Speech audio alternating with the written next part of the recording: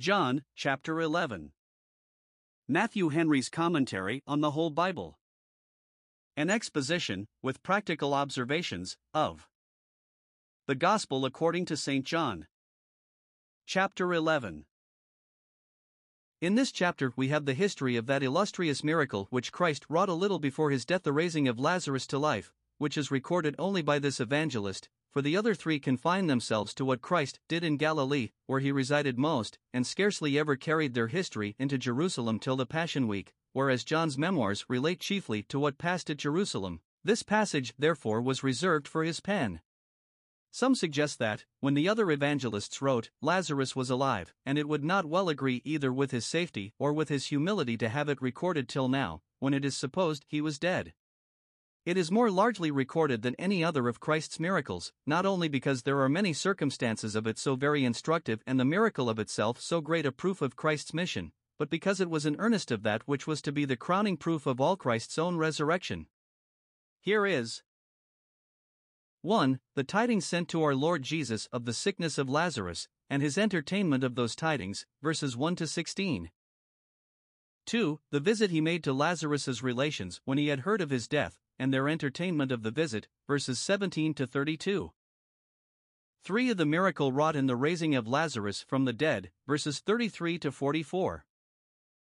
4. The effect wrought by this miracle upon others, verses 45 to 57. John 11 verses 1 to 16.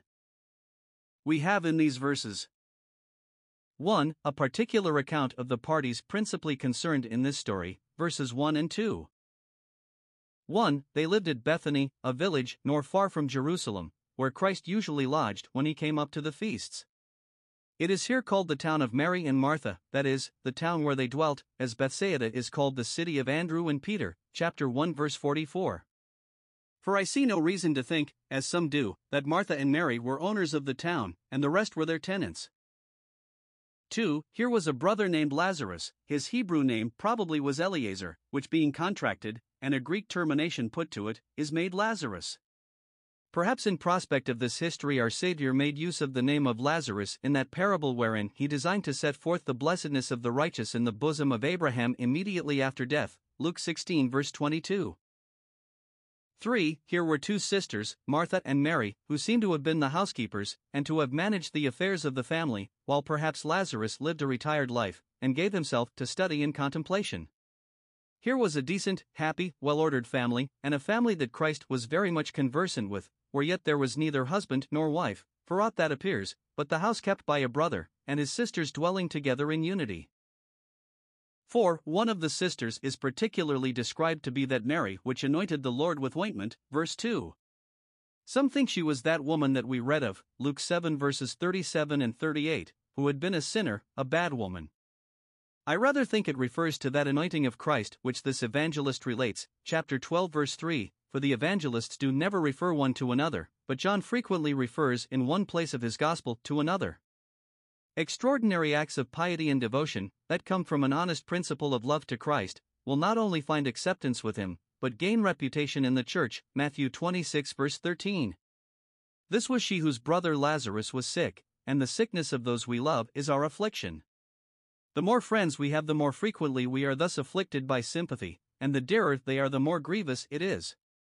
The multiplying of our comforts is but the multiplying of our cares and crosses. 2. The tidings that were sent to our Lord Jesus of the sickness of Lazarus, verse 3.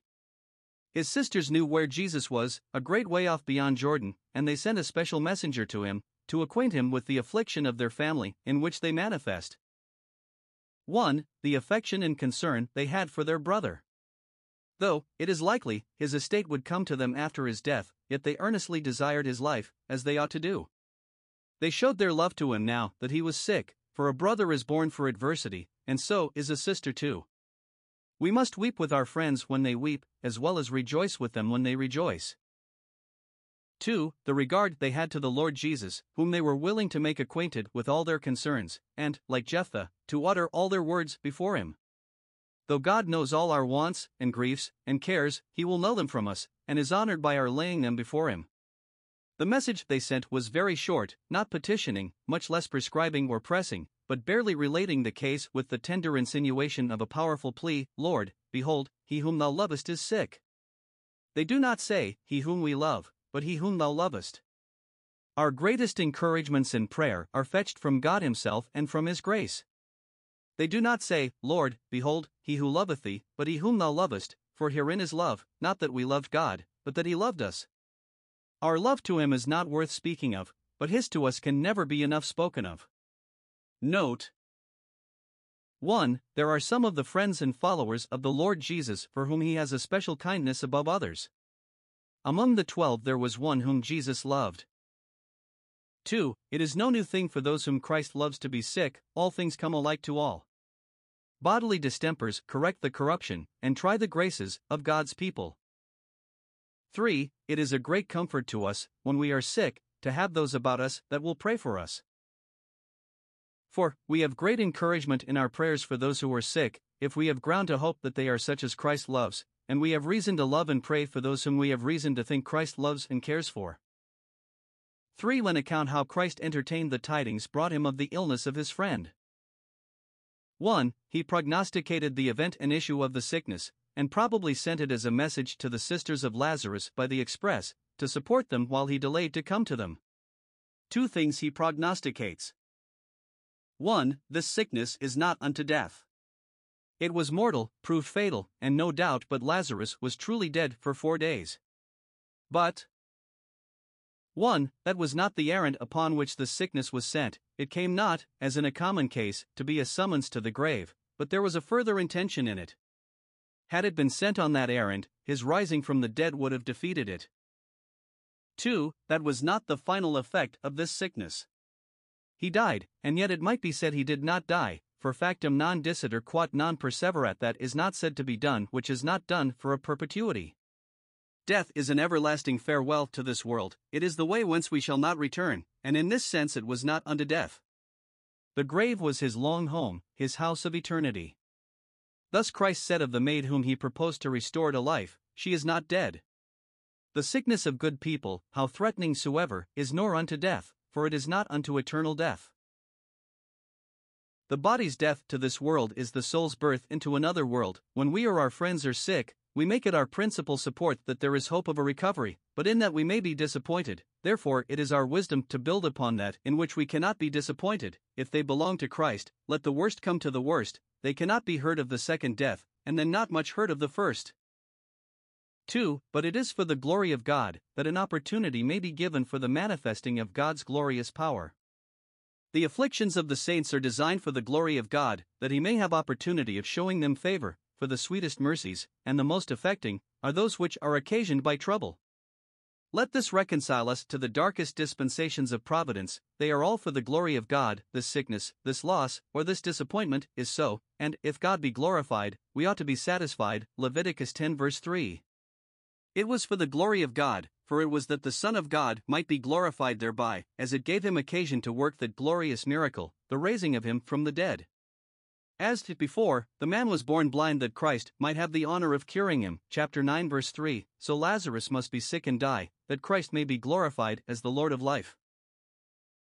Let this comfort those whom Christ loves under all their grievances, that the design of them all is that the Son of God may be glorified thereby, his wisdom, power, and goodness, glorified in supporting and relieving them. See 2 Corinthians 12 verses 9 and 10. 2. He deferred visiting his patient, verses 5 and 6. They had pleaded, Lord, it is he whom thou lovest, and the plea is allowed. Verse 5. Jesus loved Martha, and her sister, and Lazarus. Thus the claims of faith are ratified in the court of heaven. Now one would think it should follow, when he heard therefore that he was sick he made all the haste that he could to him. If he loved them, now was a time to show it by hastening to them, for he knew they impatiently expected him. But he took the contrary way to show his love. It is not said, he loved them and yet he lingered, but he loved them and therefore he lingered. When he heard that his friend was sick, instead of coming post to him, he abode 2 days still in the same place where he was. 1. He loved them, that is, had a great opinion of Martha and Mary, of their wisdom and grace, of their faith and patience, above others of his disciples, and therefore he deferred coming to them, that he might try them, that their trial might at last be found to praise and honor. 2. He loved them, that is, he designed to do something great and extraordinary for them, to work such a miracle for their relief as he had not wrought for any of his friends, and therefore he delayed coming to them, that Lazarus might be dead and buried before he came. If Christ had come presently, and cured the sickness of Lazarus, he had done no more than he did for many. If he had raised him to life when newly dead, no more than he had done for some, but, deferring his relief so long, he had an opportunity of doing more for him than for any. Note, God hath gracious intentions even in seeming delays, Isaiah 54 verses 7 and 8, 49:14, etc. Christ's friends at Bethany were not out of his thoughts, though. When he heard of their distress, he made no haste to them. When the work of deliverance, temporal or spiritual, public or personal, stands at a stay, it does but stay the time, and everything is beautiful in its season. 4. The discourse he had with his disciples when he was about to visit his friends at Bethany, verses 7 to 16. The conference is so very free and familiar as to make out what Christ saith, I have called you friends. 2 things he discourses about his own danger and Lazarus' death. 1. His own danger in going into Judea, verses 7 to 10. 1. Here is the notice which Christ gave his disciples of his purpose to go into Judea towards Jerusalem. His disciples were the men of his counsel, and to them he saith, verse 7, Let us go into Judea again, though those of Judea are unworthy of such a favor. Thus Christ repeats the tenders of his mercy to those who have often rejected them. Now this may be considered. 1. As a purpose of his kindness to his friends at Bethany, whose affliction, and all the aggravating circumstances of it, he knew very well, though no more expresses were sent to him, for he was present in spirit, though absent in body. When he knew they were brought to the last extremity, when the brother and sisters had given and taken a final farewell, now, saith he, Let us go to Judea. Christ will arise in favor of his people when the time to favor them, the set time, is come, and the worst time is commonly the set time when our hope is lost, and we are cut off for our parts. Then they shall know that I am the Lord when I have opened the graves, Ezekiel 37 verses 11 and 13. In the depths of affliction, let this therefore keep us out of the depths of despair, that man's extremity is God's opportunity, Jehovah Jireh. Or 2. As a trial of the courage of the disciples, whether they would venture to follow him thither, where they had so lately been frightened by an attempt upon their master's life, which they looked upon as an attempt upon theirs too. To go to Judea, which was so lately made too hot for them, was a saying that proved them. But Christ did not say, Go you into Judea, and I will stay and take shelter here. No, let us go. Note, Christ never brings his people into any peril, but he accompanies them in it, and is with them even when they walk through the valley of the shadow of death. 2. Their objection against this journey, verse 8 Master, the Jews of late sought to stone thee, and goest thou thither again? Here. 1. They remind him of the danger he had been in there not long since. Christ's disciples are apt to make a greater matter of sufferings than their master does, and to remember injuries longer. He had put up with the affront, it was over and gone, and forgotten, but his disciples could not forget it. Of late, and now, as if it were this very day, they sought to stone thee. Though it was at least 2 months ago, the remembrance of the fright was fresh in their minds. 2. They marvel that he will go thither again. Wilt thou favor those with thy presence that have expelled thee out of their coasts? Christ's ways in passing by offenses are above our ways. Wilt thou expose thyself among a people that are so desperately enraged against thee? Goest thou thither again, where thou hast been so ill used? Here they showed great care for their master's safety, as Peter did, when he said, Master, spare thyself. Had Christ been inclined to shift off suffering, he did not want friends to persuade him to it, but he had opened his mouth to the Lord, and he could not, go back. Yet, while the disciples show a concern for his safety, they discover at the same time, first, a distrust of his power, as if he could not secure both himself and them now in Judea as well as he had done formerly. Is his arm shortened? When we are solicitous for the interests of Christ's church and kingdom in the world, we must yet rest satisfied in the wisdom and power of the Lord Jesus, who knows how to secure a flock of sheep in the midst of a herd of wolves. Secondly, a secret fear of suffering themselves, for they count upon this if he suffer. When our own private interests happen to run in the same channel with those of the public, we are apt to think ourselves zealous for the Lord of hosts, when really we are only zealous for our own wealth, credit, ease, and safety, and seek our own things, under color of seeking the things of Christ. We have therefore need to distinguish upon our principles. 3. Christ's answer to this objection, verses 9 and 10. Are there not 12 hours in the day? The Jews divided every day into 12 hours, and made their hours longer or shorter according as the days were, so that an hour with them was the 12th part of the time between sun and sun, so some. Or, lying much more south than we, their days were nearer 12 hours long than ours. The divine providence has given us daylight to work by, and lengthens it out to a competent time, and, reckoning the year round, every country has just as much daylight as night, and so much more as the twilights amount to. Man's life is a day. This day is divided into divers ages, states, and opportunities, as into hours shorter or longer, as God has appointed. The consideration of this should make us not only very busy, as to the work of life. If there were 12 hours in the day, each of them ought to be filled up with duty, and none of them trifled away, but also very easy as to the perils of life. Our day shall be lengthened out till our work be done, and our testimony finished. This Christ applies to his case, and shows why he must go to Judea, because he had a clear call to go. For the opening of this 1. He shows the comfort and satisfaction which a man has in his own mind while he keeps in the way of his duty, as it is in general prescribed by the word of God, and particularly determined by the providence of God. If any man walk in the day, he stumbles not, that is, if a man keep close to his duty, and mind that, and set the will of God before him as his rule, with an impartial respect to all God's commandments, he does not hesitate in his own mind, but, walking uprightly, walks surely, and with a holy confidence. As he that walks in the day stumbles not, but goes on steadily and cheerfully in his way, because he sees the light of this world, and by it sees his way before him, so a good man, without any collateral security or sinister aims, relies upon the word of God as his rule, and regards the glory of God as his end, because he sees those two great lights, and keeps his eye upon them. Thus he is furnished with a faithful guide in all his doubts, and a powerful guard in all his dangers. Galatians 6 verse 4. Psalm 119 verse 6. Christ, wherever he went, walked in the day, and so shall we, if we follow his steps.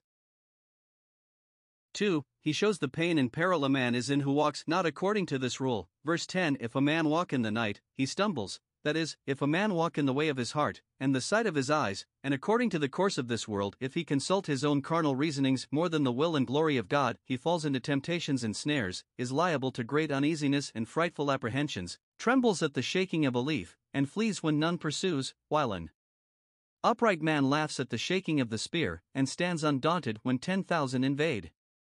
See Isaiah 33 verses 14 to 16. He stumbles, because there is no light in him, for light in us is that to our moral actions which light about us is to our natural actions. He has not a good principle within, he is not sincere, his eye is evil. Thus Christ not only justifies his purpose of going into Judea, but encourages his disciples to go along with him, and fear no evil. 2. The death of Lazarus is here discoursed of between Christ and his disciples, verses 11 to 16, where we have 1. The notice Christ gave his disciples of death of Lazarus, and an intimation that his business into Judea was to look after him, verse 11.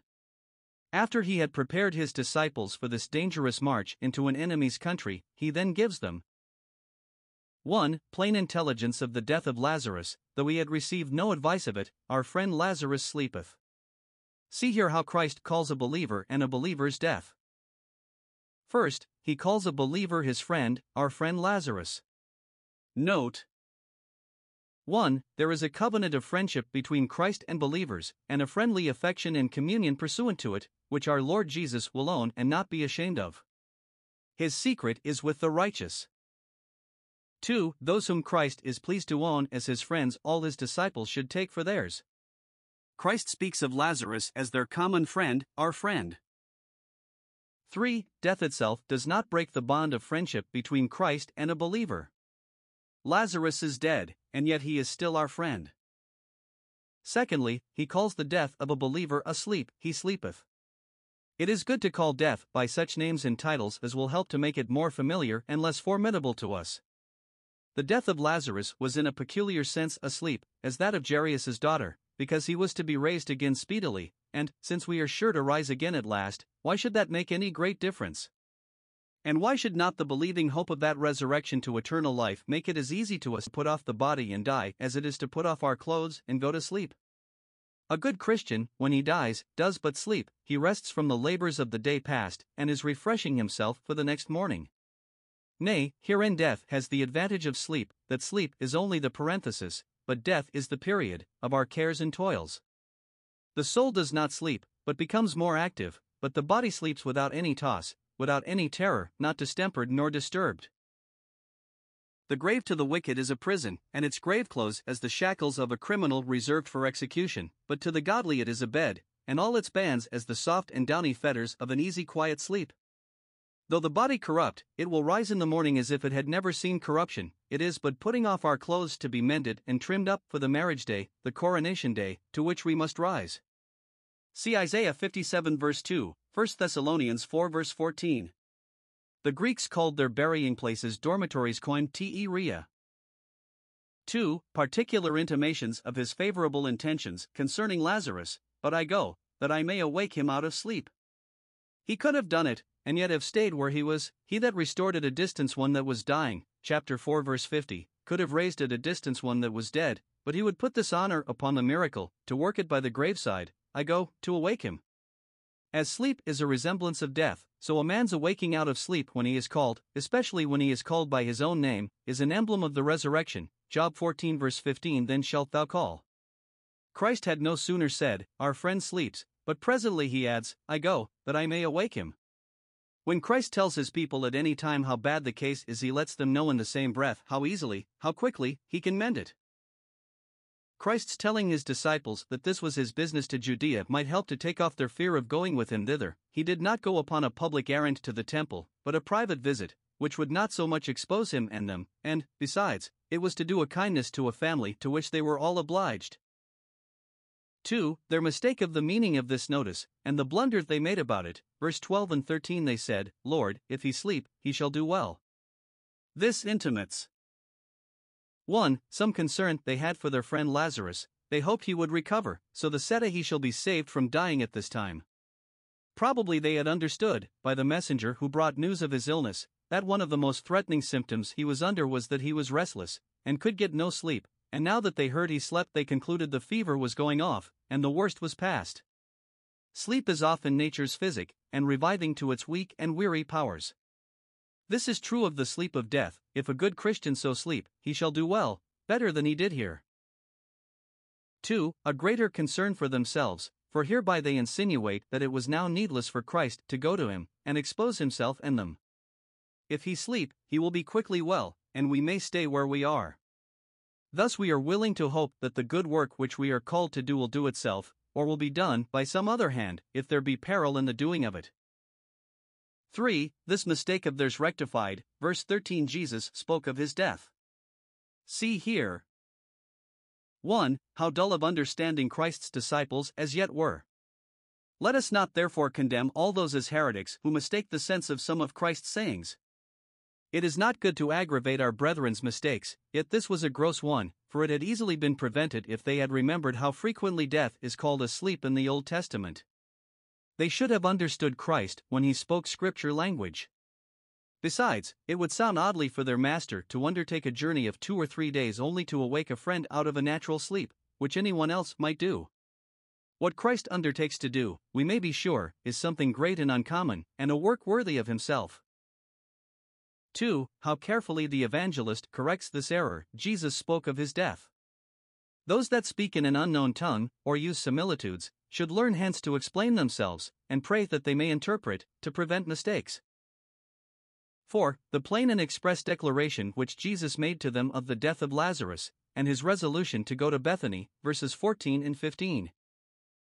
1. He gives them notice of the death of Lazarus. What he had before said darkly he now says plainly, and without a figure. Lazarus is dead, verse 14.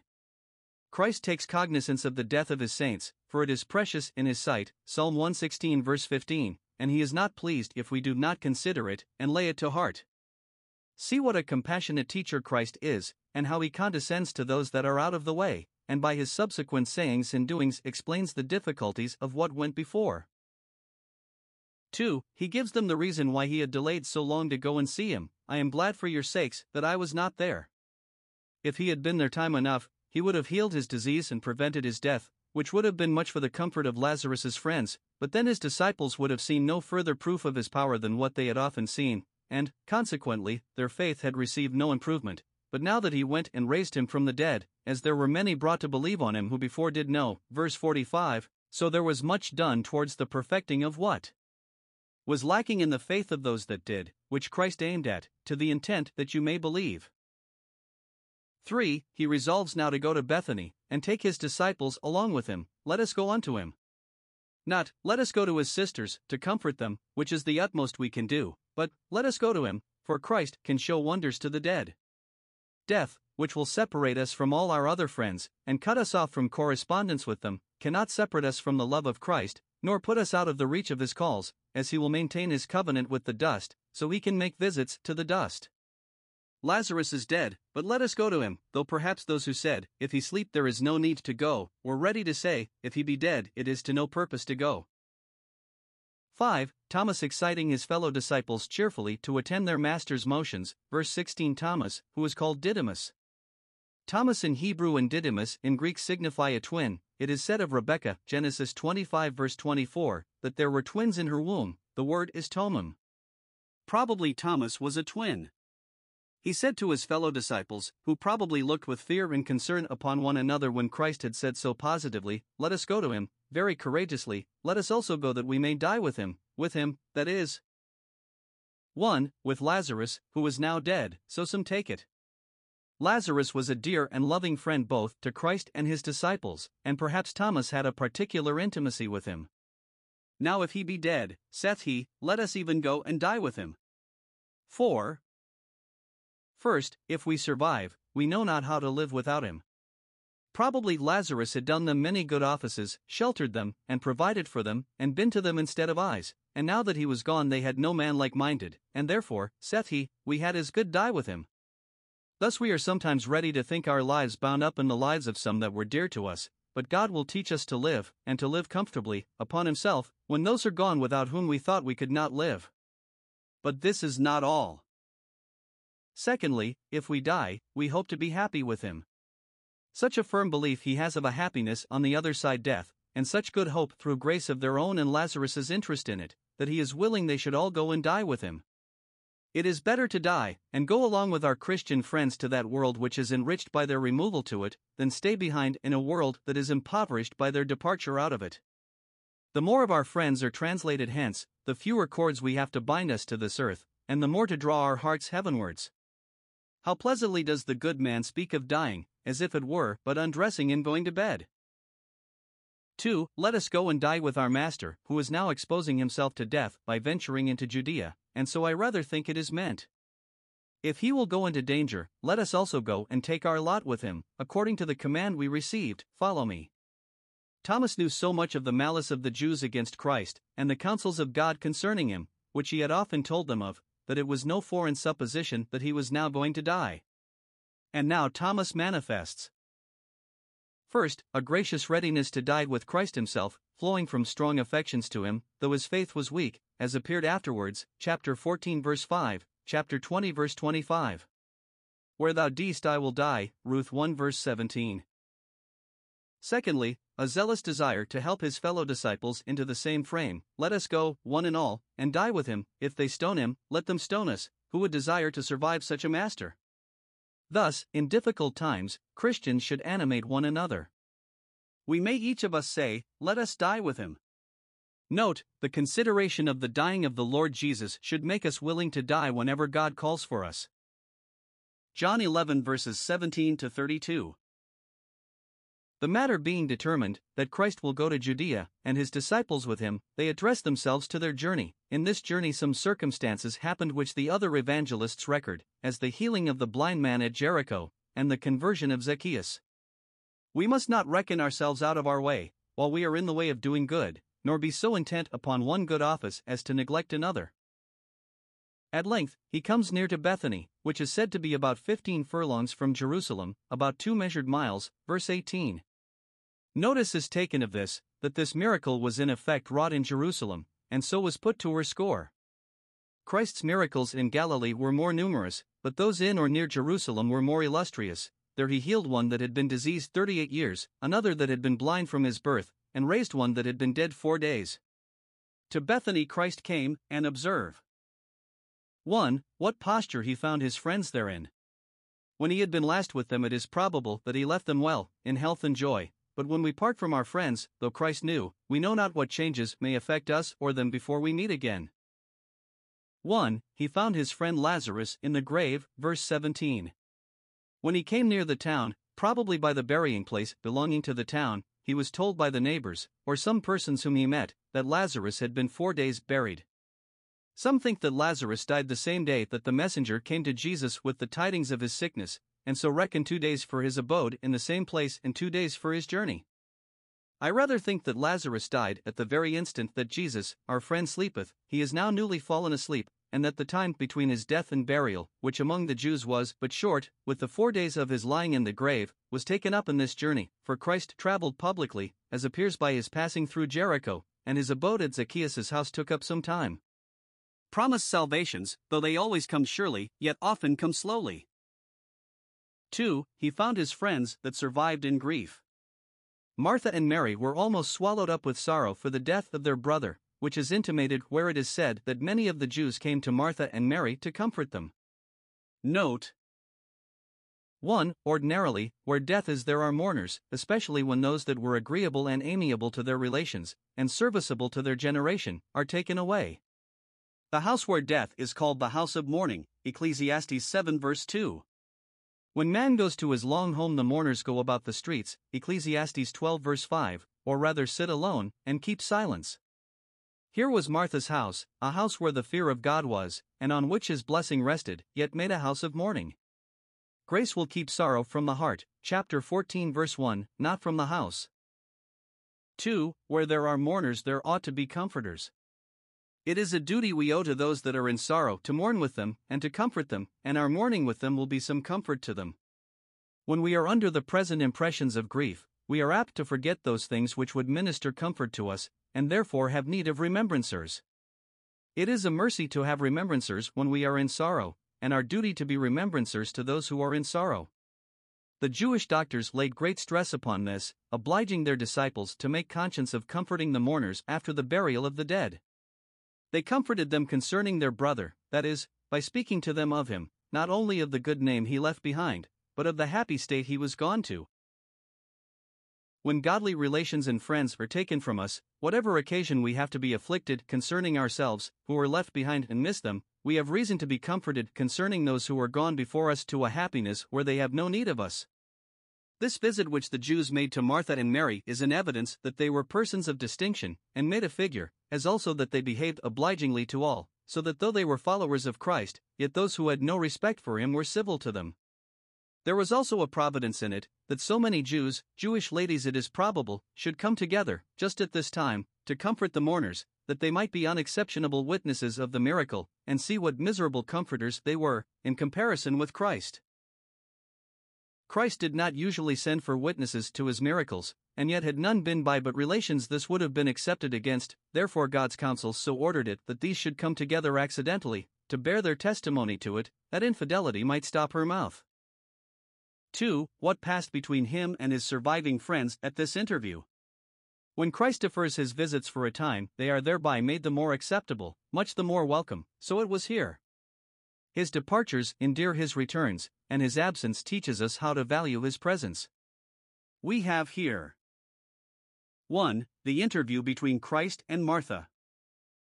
1. We are told that she went and met him, verse 20.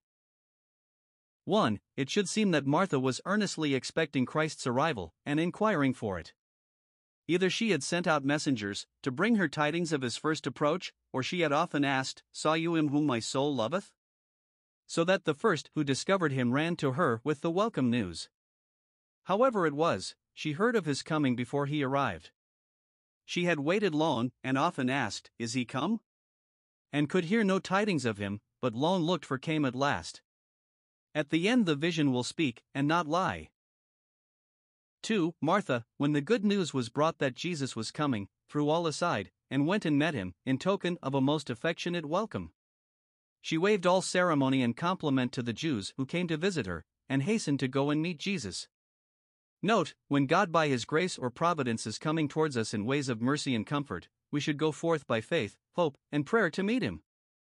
Some suggest that Martha went out of the town to meet Jesus, to let him know that there were several Jews in the house, who were no friends to him, that if he pleased he might keep out of the way of them. 3. When Martha went to meet Jesus, Mary sat still in the house. Some think she did not hear the tidings, being in her drawing room, receiving visits of condolence, while Martha, who was busied in the household affairs, had early notice of it. Perhaps Martha would not tell her sister that Christ was coming, being ambitious of the honor of receiving him first. Sancta est prudentiaclam fratribus clam parentibus ad Christum esse confer holy prudence conducts us to Christ, while brethren and parents know not what we are doing Maldenat. In locum. Others think she did hear that Christ was come, but was so overwhelmed with sorrow that she did not care to stir, choosing rather to indulge her sorrow, and to sit poring upon her affliction, and saying, I do well to mourn. Comparing this story with that in Luke 10 verse 38, etc., we may observe the different tempers of these two sisters, and the temptations and advantages of each. Martha's natural temper was active and busy. She loved to be here and there, and at the end of everything, and this had been a snare to her when by it she was not only careful and cumbered about many things, but hindered from the exercises of devotion. But now in a day of affliction this active temper did her a kindness, kept the grief from her heart, and made her forward to meet Christ, and so she received comfort from him the sooner. On the other hand, Mary's natural temper was contemplative and reserved. This had been formerly an advantage to her, when it placed her Christ's feet, to hear his word, and enabled her there to attend upon him without those distractions with which Martha was cumbered. But now in the day of affliction that same temper proved a snare to her, made her less able to grapple with her grief, and disposed her to melancholy, but Mary sat still in the house.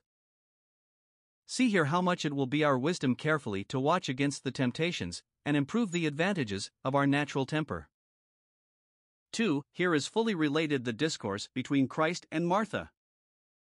1. Martha's address to Christ, verses 21 and 22. First, she complains of Christ's long absence and delay. She said it, not only with grief for the death of her brother, but with some resentment of the seeming unkindness of the Master. Lord, if you hadst been here, my brother had not died. Here is 1. Some evidence of faith. She believed Christ's power, that, though her brother's sickness was very grievous, yet he could have cured it, and so have prevented his death. She believed his pity, that if he had but seen Lazarus in his extreme illness, and his dear relations all in tears about him, he would have had compassion, and have prevented so sad a breach, for his compassions fail not. But 2. Here are sad instances of unbelief. Her faith was true, but weak as a bruised reed, for she limits the power of Christ, in saying, if thou hadst been here, whereas she ought to have known that Christ could cure at a distance, and that his gracious operations were not limited to his bodily presence. She reflects likewise upon the wisdom and kindness of Christ, that he did not hasten to them when they sent for him, as if he had not timed his business well, and now might as well have stayed away, and not have come at all, as to come too late, and, as for any help now, she can scarcely entertain the thought of it. Secondly, yet she corrects and comforts herself with the thoughts of the prevailing interest Christ had in heaven. At least, she blames herself for blaming her Master, and for suggesting that he comes too late, for I know that even now, desperate as the case is, whatsoever thou wilt ask of God, God will give it to thee. Observe 1. How willing her hope was. Though she had not courage to ask of Jesus that he should raise him to life again, there having been no precedent as yet of anyone raised to life that had been so long dead, yet, like a modest petitioner, she humbly recommends the case to the wise and compassionate consideration of the Lord Jesus. When we know not what in particular to ask or expect, let us in general refer ourselves to God, let him do as seemeth him good. Judiciae tuae est, non presumptionis mei, leave it to thy judgment, not to my presumption, August, in locum. When we know not what to pray for, it is our comfort that the great intercessor knows what to ask for us, and is always heard. 2. How weak her faith was. She should have said, Lord, thou canst do whatsoever thou wilt, but she only says, thou canst obtain whatsoever thou prayest for. She had forgotten that the Son had life in himself, that he wrought miracles by his own power. Yet both these considerations must be taken in for the encouragement of our faith and hope, and neither excluded, the dominion Christ has on earth and his interest and intercession in heaven. He has in the one hand the golden scepter, and in the other the golden censer. His power is always predominant, his intercession always prevalent. 2. The comfortable word which Christ gave to Martha, in an answer to her pathetic address, verse 23. Jesus saith unto her, thy brother shall rise again. Martha, in her complaint, looked back, reflecting with regret that Christ was not there, for then, thinks she, my brother had been now alive. We are apt, in such cases, to add to our own trouble, by fancying what might have been. If such a method had been taken, such a physician employed, my friend had not died, which is more than we know, but what good does this do? When God's will is done, our business is to submit to Him. Christ directs Martha, and us in her, to look forward, and to think what shall be, for that is a certainty, and yields sure comfort, thy brother shall rise again.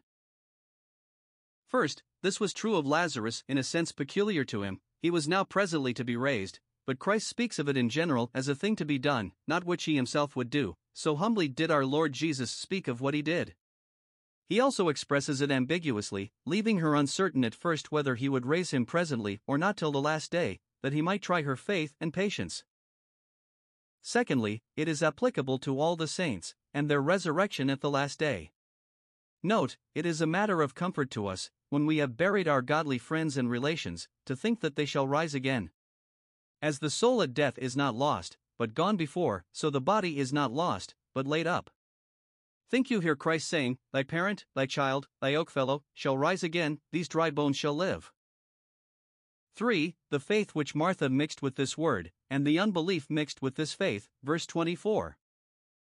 First, she accounts it a faithful saying that he shall rise again at the last day. Though the doctrine of the resurrection was to have its full proof from Christ's resurrection, yet, as it was already revealed, she firmly believed it, Acts 24 verse 15.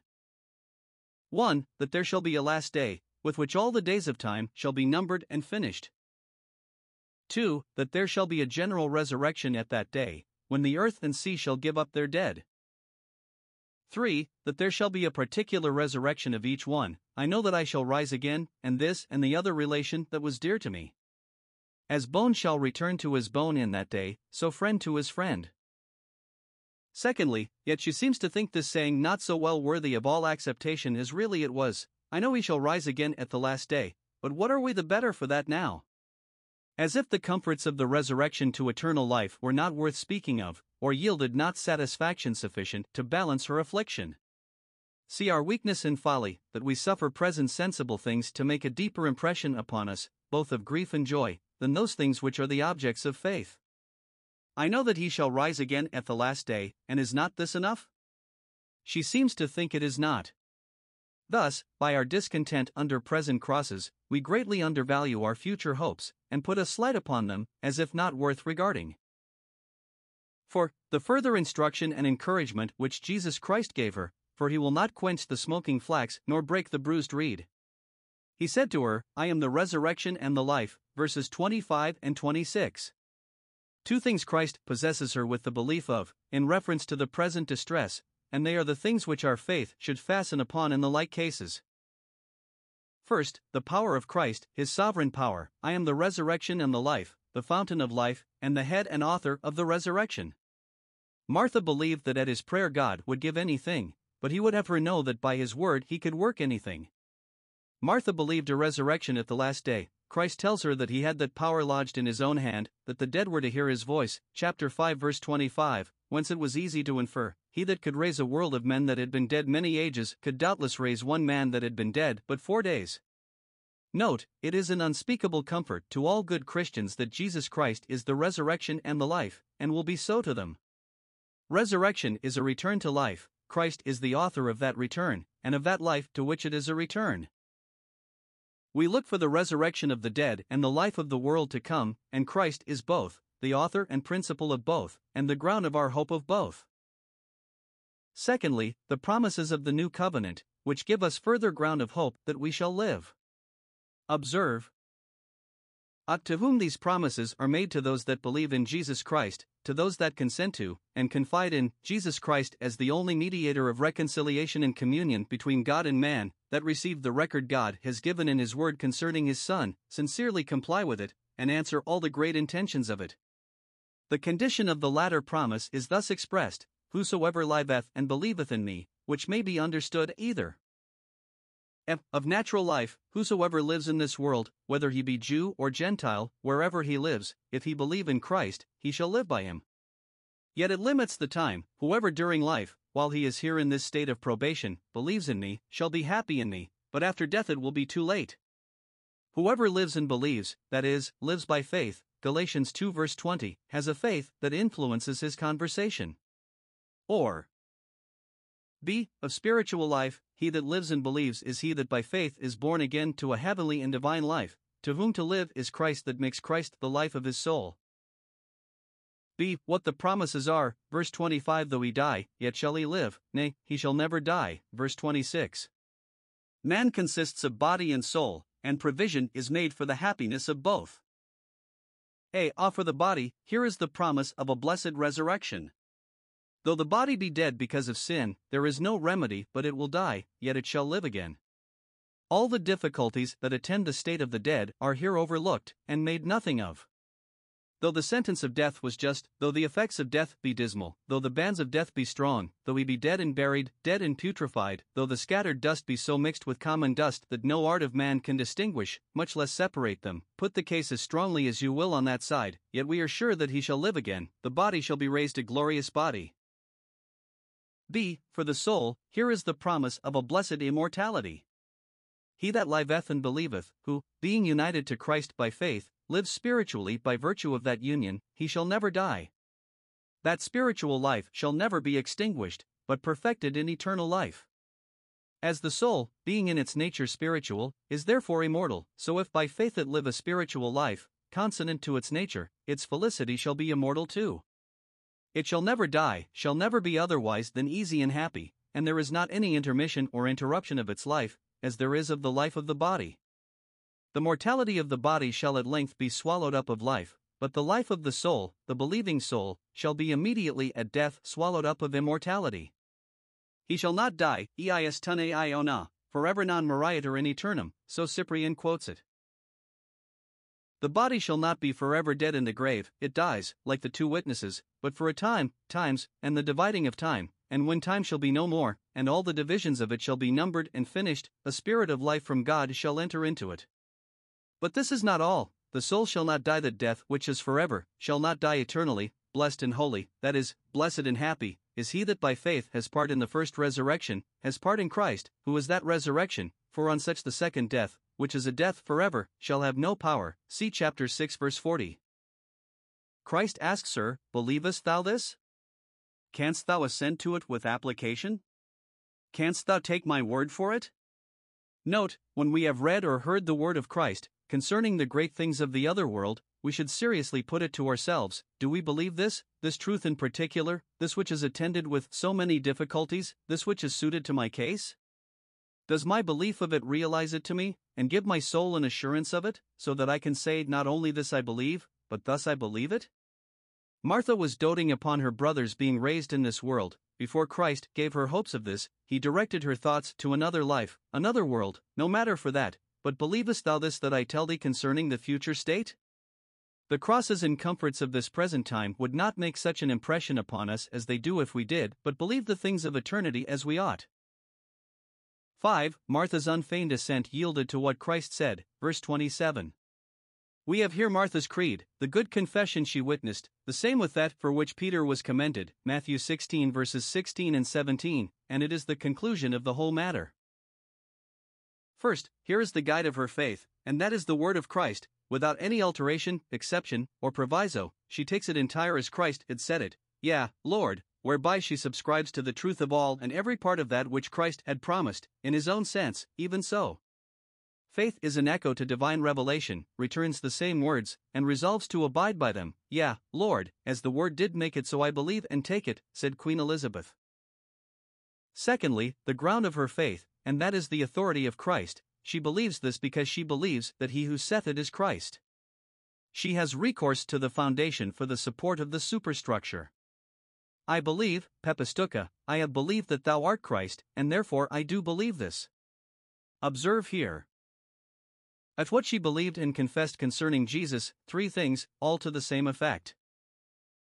A. That he was the Christ, or Messiah, promised and expected under this name and notion, the Anointed One. B. That he was the Son of God, so the Messiah was called, Psalm 2 verse 7, not by office only, but by nature. C. That it was he who should come into the world, the ho erchomenos. That blessing of blessings which the church had for so many ages waited for as future, she embraced as present. Be what she inferred hence, and what she alleged this for. If she admits this, that Jesus is the Christ, there is no difficulty in believing that he is the resurrection and the life, for if he be the Christ, then he is the fountain of light and truth, and we may take all his sayings for faithful and divine, upon his own word. If he be the Christ, he is that prophet whom we are to hear in all things. B. He is the fountain of life and blessedness, and we may therefore depend upon his ability as well as upon his veracity. How shall bodies, turned to dust, live again? How shall souls, clogged and clouded as ours are, live forever? We could not believe this, but that we believe him that undertakes it to be the Son of God, who has life in himself, and has it for us. 2. The interview between Christ and Mary, the other sister. And here observe. 1. The notice which Martha gave her of Christ's coming, verse 28. When she had so said, as one that needed to say no more, she went her way, easy in her mind, and called Mary her sister. 1. Martha, having received instruction and comfort from Christ herself, called her sister to share with her. Time was when Martha would have drawn Mary from Christ, to come and help her in much serving, Luke 10 verse 40, but, to make her amends for this, here she is industrious to draw her to Christ. 2. She called her secretly, and whispered it in her ear, because there was company by Jews, who were no friends to Christ. The saints are called into the fellowship of Jesus Christ by an invitation that is secret and distinguishing, given to them and not to others. They have meat to eat that the world knows not of, joy that a stranger does not intermeddle with. 3. She called her by order from Christ, he bade her go call her sister. This call, that is effectual, whoever brings it, is sent by Christ. The Master is come, and calleth for thee. First, she calls Christ the Master, didaskalos, a teaching master. By that title he was commonly called and known among them. Mr. George Herbert took pleasure in calling Christ, my Master. Secondly, she triumphs in his arrival, the Master is come. He whom we have long wished and waited for, he is come, this was the best cordial in the present distress. Lazarus is gone, and our comfort in him is gone, but the Master is come, who is better than the dearest friend, and has that in him which will abundantly make up all our losses. He is come who is our teacher, who will teach us how to get good by our sorrow, Psalm 94 verse 12, who will teach and so comfort. Thirdly, she invites her sister to go and meet him. He calls for thee, inquires what is become of thee, and would have thee sent for. Note, when Christ our Master comes, he calls for us. He comes in his word and ordinances, calls us to them, calls us by them, calls us to himself. He calls for thee in particular, for thee by name, Psalm 27 verse 8, and, if he call thee, he will cure thee, he will comfort thee. 2. The haste which Mary made to Christ upon this notice given her, verse 29. As soon as she heard this good news, that the Master was come, she arose quickly, and came to him. She little thought how near he was to her, for he is often nearer to them that mourn in Zion than they are aware of, but, when she knew how near he was, she started up, and in a transport of joy ran to meet him. The least intimation of Christ's gracious approaches is enough to a lively faith, which stands ready to take the hint, and answer the first call. When Christ was come. 1. She did not consult the decorum of her mourning, but, forgetting ceremony, and the common usage in such cases, she ran through the town, to meet Christ. Let no nice punctilios of decency and honor deprive us at any time of opportunities of conversing with Christ. 2. She did not consult her neighbors, the Jews that were with her, comforting her, she left them all, to come to him, and did not only not ask their advice, but not so much as ask their leave, or beg their pardon for her rudeness. 3. We are told, verse 30, where she found the Master, he was not yet come into Bethany, but was at the town's end, in that place where Martha met him. See here. 1. Christ's love to his work. He stayed near the place where the grave was, that he might be ready to go to it. He would not go into the town, to refresh himself after the fatigue of his journey, till he had done the work he came to do, nor would he go into the town, lest it should look like ostentation, and a design to levy a crowd to be spectators of the miracle. 2. Mary's love to Christ, still she loved much. Though Christ had seemed unkind in his delays, yet she could take nothing amiss from him. Let us go thus to Christ without the camp, Hebrews 13 verse 13. For the misconstruction which the Jews that were with Mary made of her going away so hastily, verse 31, they said, She goes to the grave, to weep there. Martha bore up better under this affliction than Mary did, who was a woman of a tender and sorrowful spirit, such was her natural temper. Those that are so have need to watch against melancholy, and ought to be pitied and helped. These comforters found that their formalities did her no service, but that she hardened herself in sorrow, and therefore concluded when she went out, and turned that way, it was to go to the grave and weep there. See 1. What often is the folly and fault of mourners, they contrive how to aggravate their own grief, and to make bad worse. We are apt in such cases to take a strange pleasure in our own pain, and to say, we do well to be passionate in our grief, even unto death. We are apt to fasten upon those things that aggravate the affliction, and what good does this do us, when it is our duty to reconcile ourselves to the will of God in it? Why should mourners go to the grave to weep there, when they sorrow not as those that have no hope? Affliction of itself is grievous, why should we make it more so?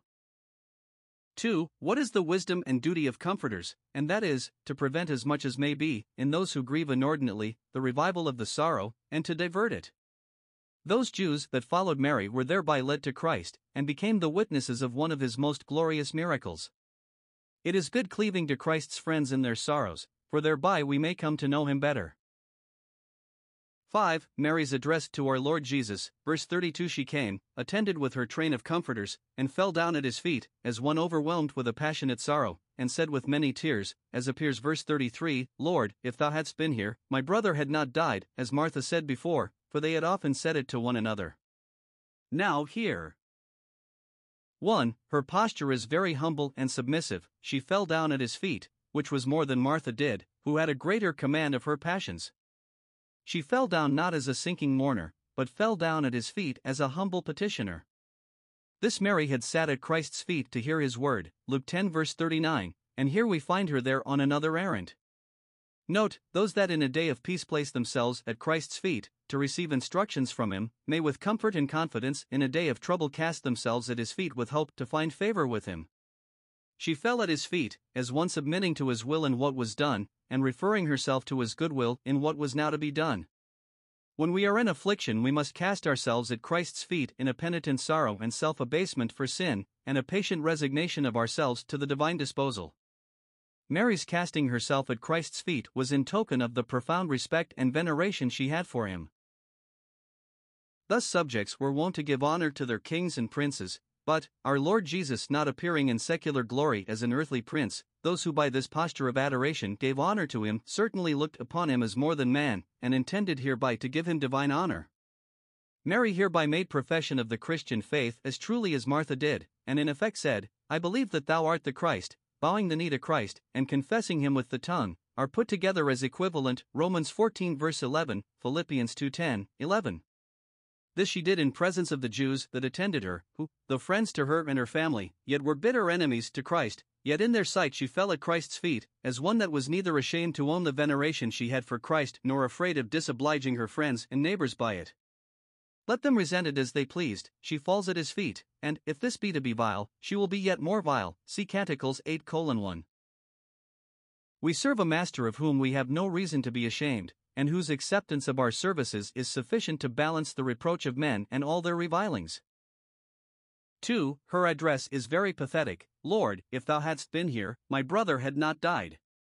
Christ's delay was designed for the best, and proved so, yet both the sisters very indecently cast the same in his teeth, and in effect charge him with the death of their brother. This repeated challenge he might justly have resented, might have told them he had something else to do than to be at their beck and to attend them. He must come when his business would permit him, but not a word of this. He considered the circumstances of their affliction, and that losers think they may have leave to speak, and therefore overlooked the rudeness of this welcome, and gave us an example of mildness and meekness in such cases. Mary added no more, as Martha did, but it appears, by what follows, that what she fell short in words she made up in tears. She said less than Martha, but wept more, and tears of devout affection have a voice, a loud prevailing voice, in the ears of Christ, no rhetoric like this. John 11 verses 33 to 44. Here we have 1. Christ's tender sympathy with his afflicted friends, and the share he took to himself in their sorrows, which appeared three ways.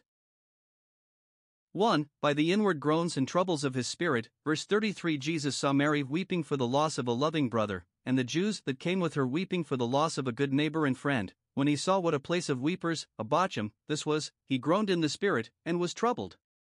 See here. 1. The griefs of the sons of men represented in the tears of Mary and her friends. What an emblem was here of this world, this vale of tears. Nature itself teaches us to weep over our dear relations, when they are removed by death. Providence thereby calls to weeping and mourning.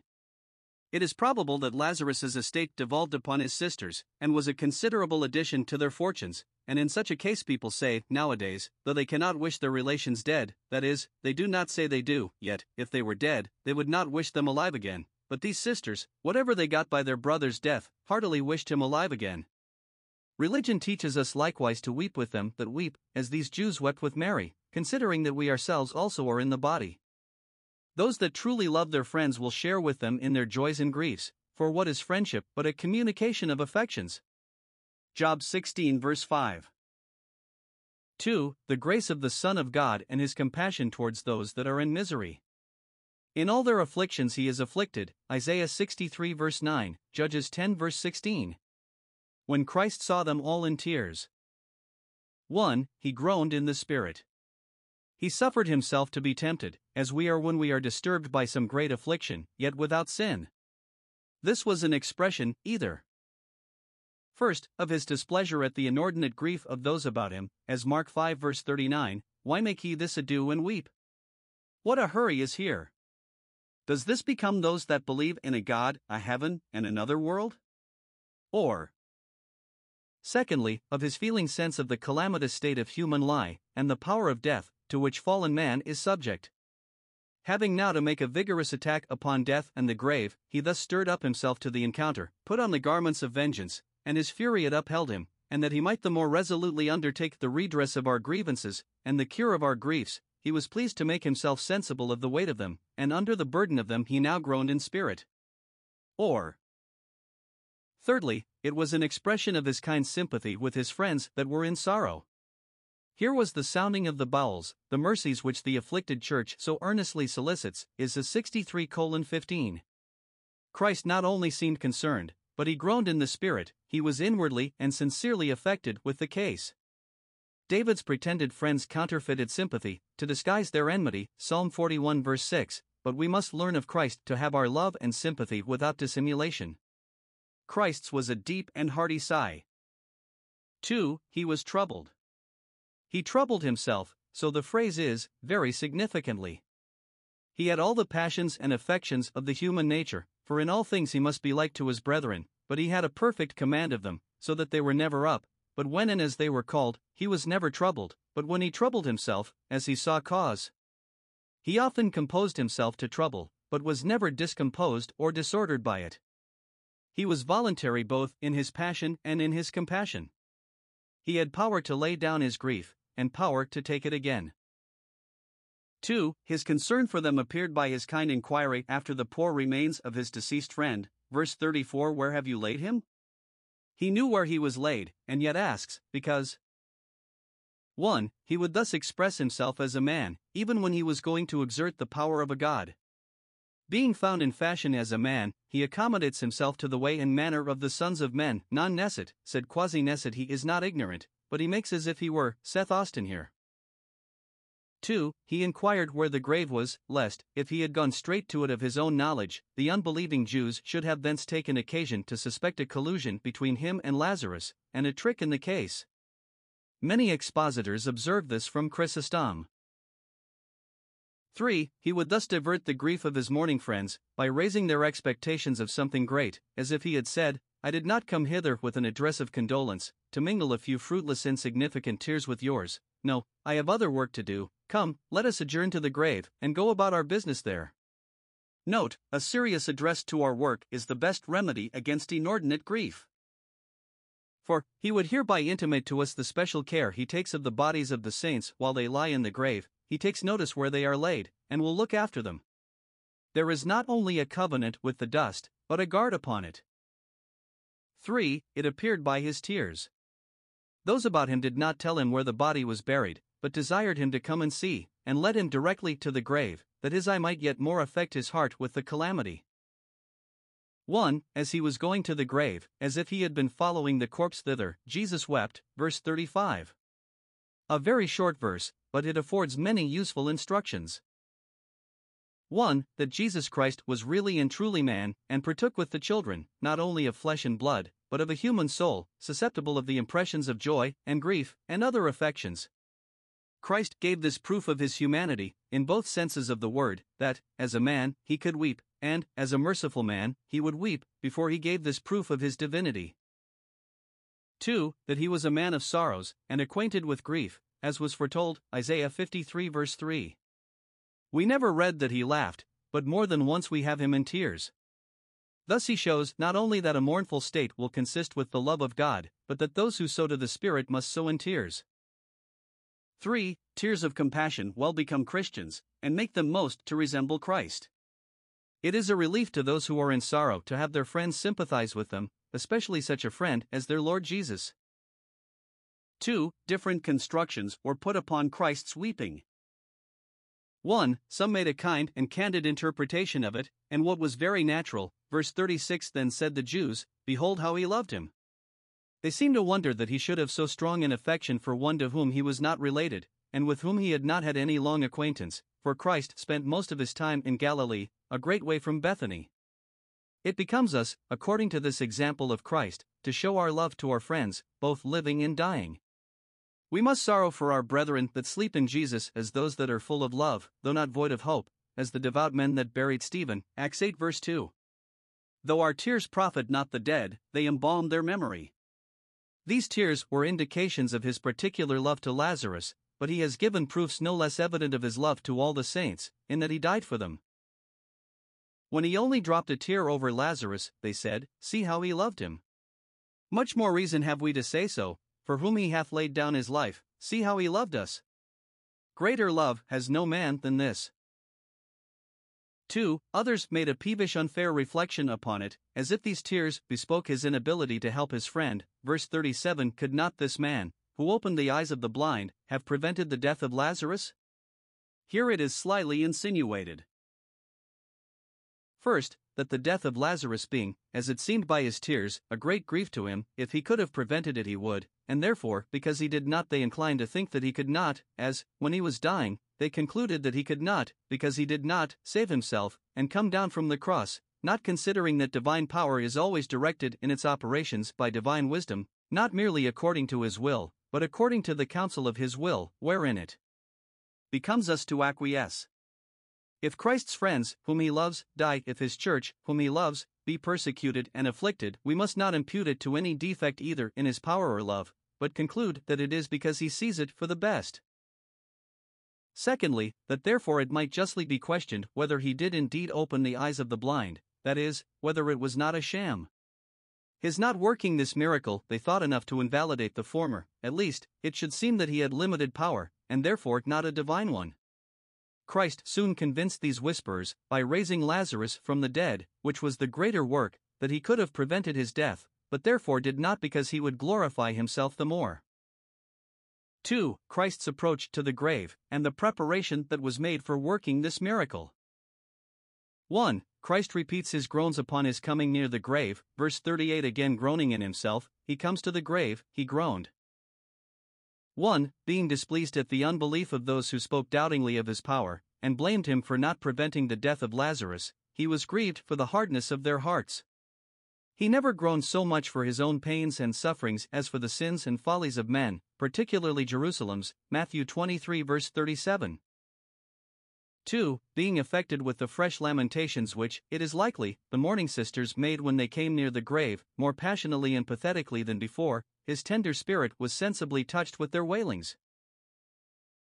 3. Some think that he groaned in spirit because, to gratify the desire of his friends, he was to bring Lazarus again into this sinful troublesome world, from that rest into which he was newly entered. It would be a kindness to Martha and Mary, but it would be to him like thrusting one out to a stormy sea again who was newly got into a safe and quiet harbor. If Lazarus had been let alone, Christ would quickly have gone to him into the other world, but, being restored to life, Christ quickly left him behind in this world. For Christ groaned as one that would affect himself with the calamitous state of the human nature, as subject to death, from which he was now about to redeem Lazarus. Thus he stirred up himself to take hold on God in the prayer he was to make, that he might offer it up with strong crying. Hebrews 5 verse 7.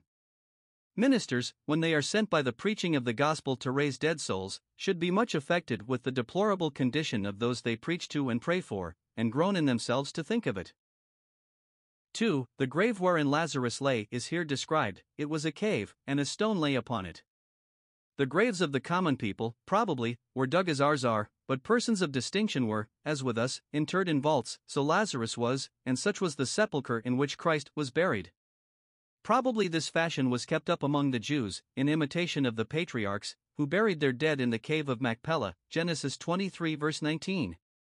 This care taken of the dead bodies of their friends intimates their expectation of their resurrection. They reckoned the solemnity of the funeral ended when the stone was rolled to the grave, or, as here, laid upon it, like that on the mouth of the den into which Daniel was cast, Daniel 6 verse 17, that the purpose might not be changed, intimating that the dead are separated from the living, and gone the way whence they shall not return.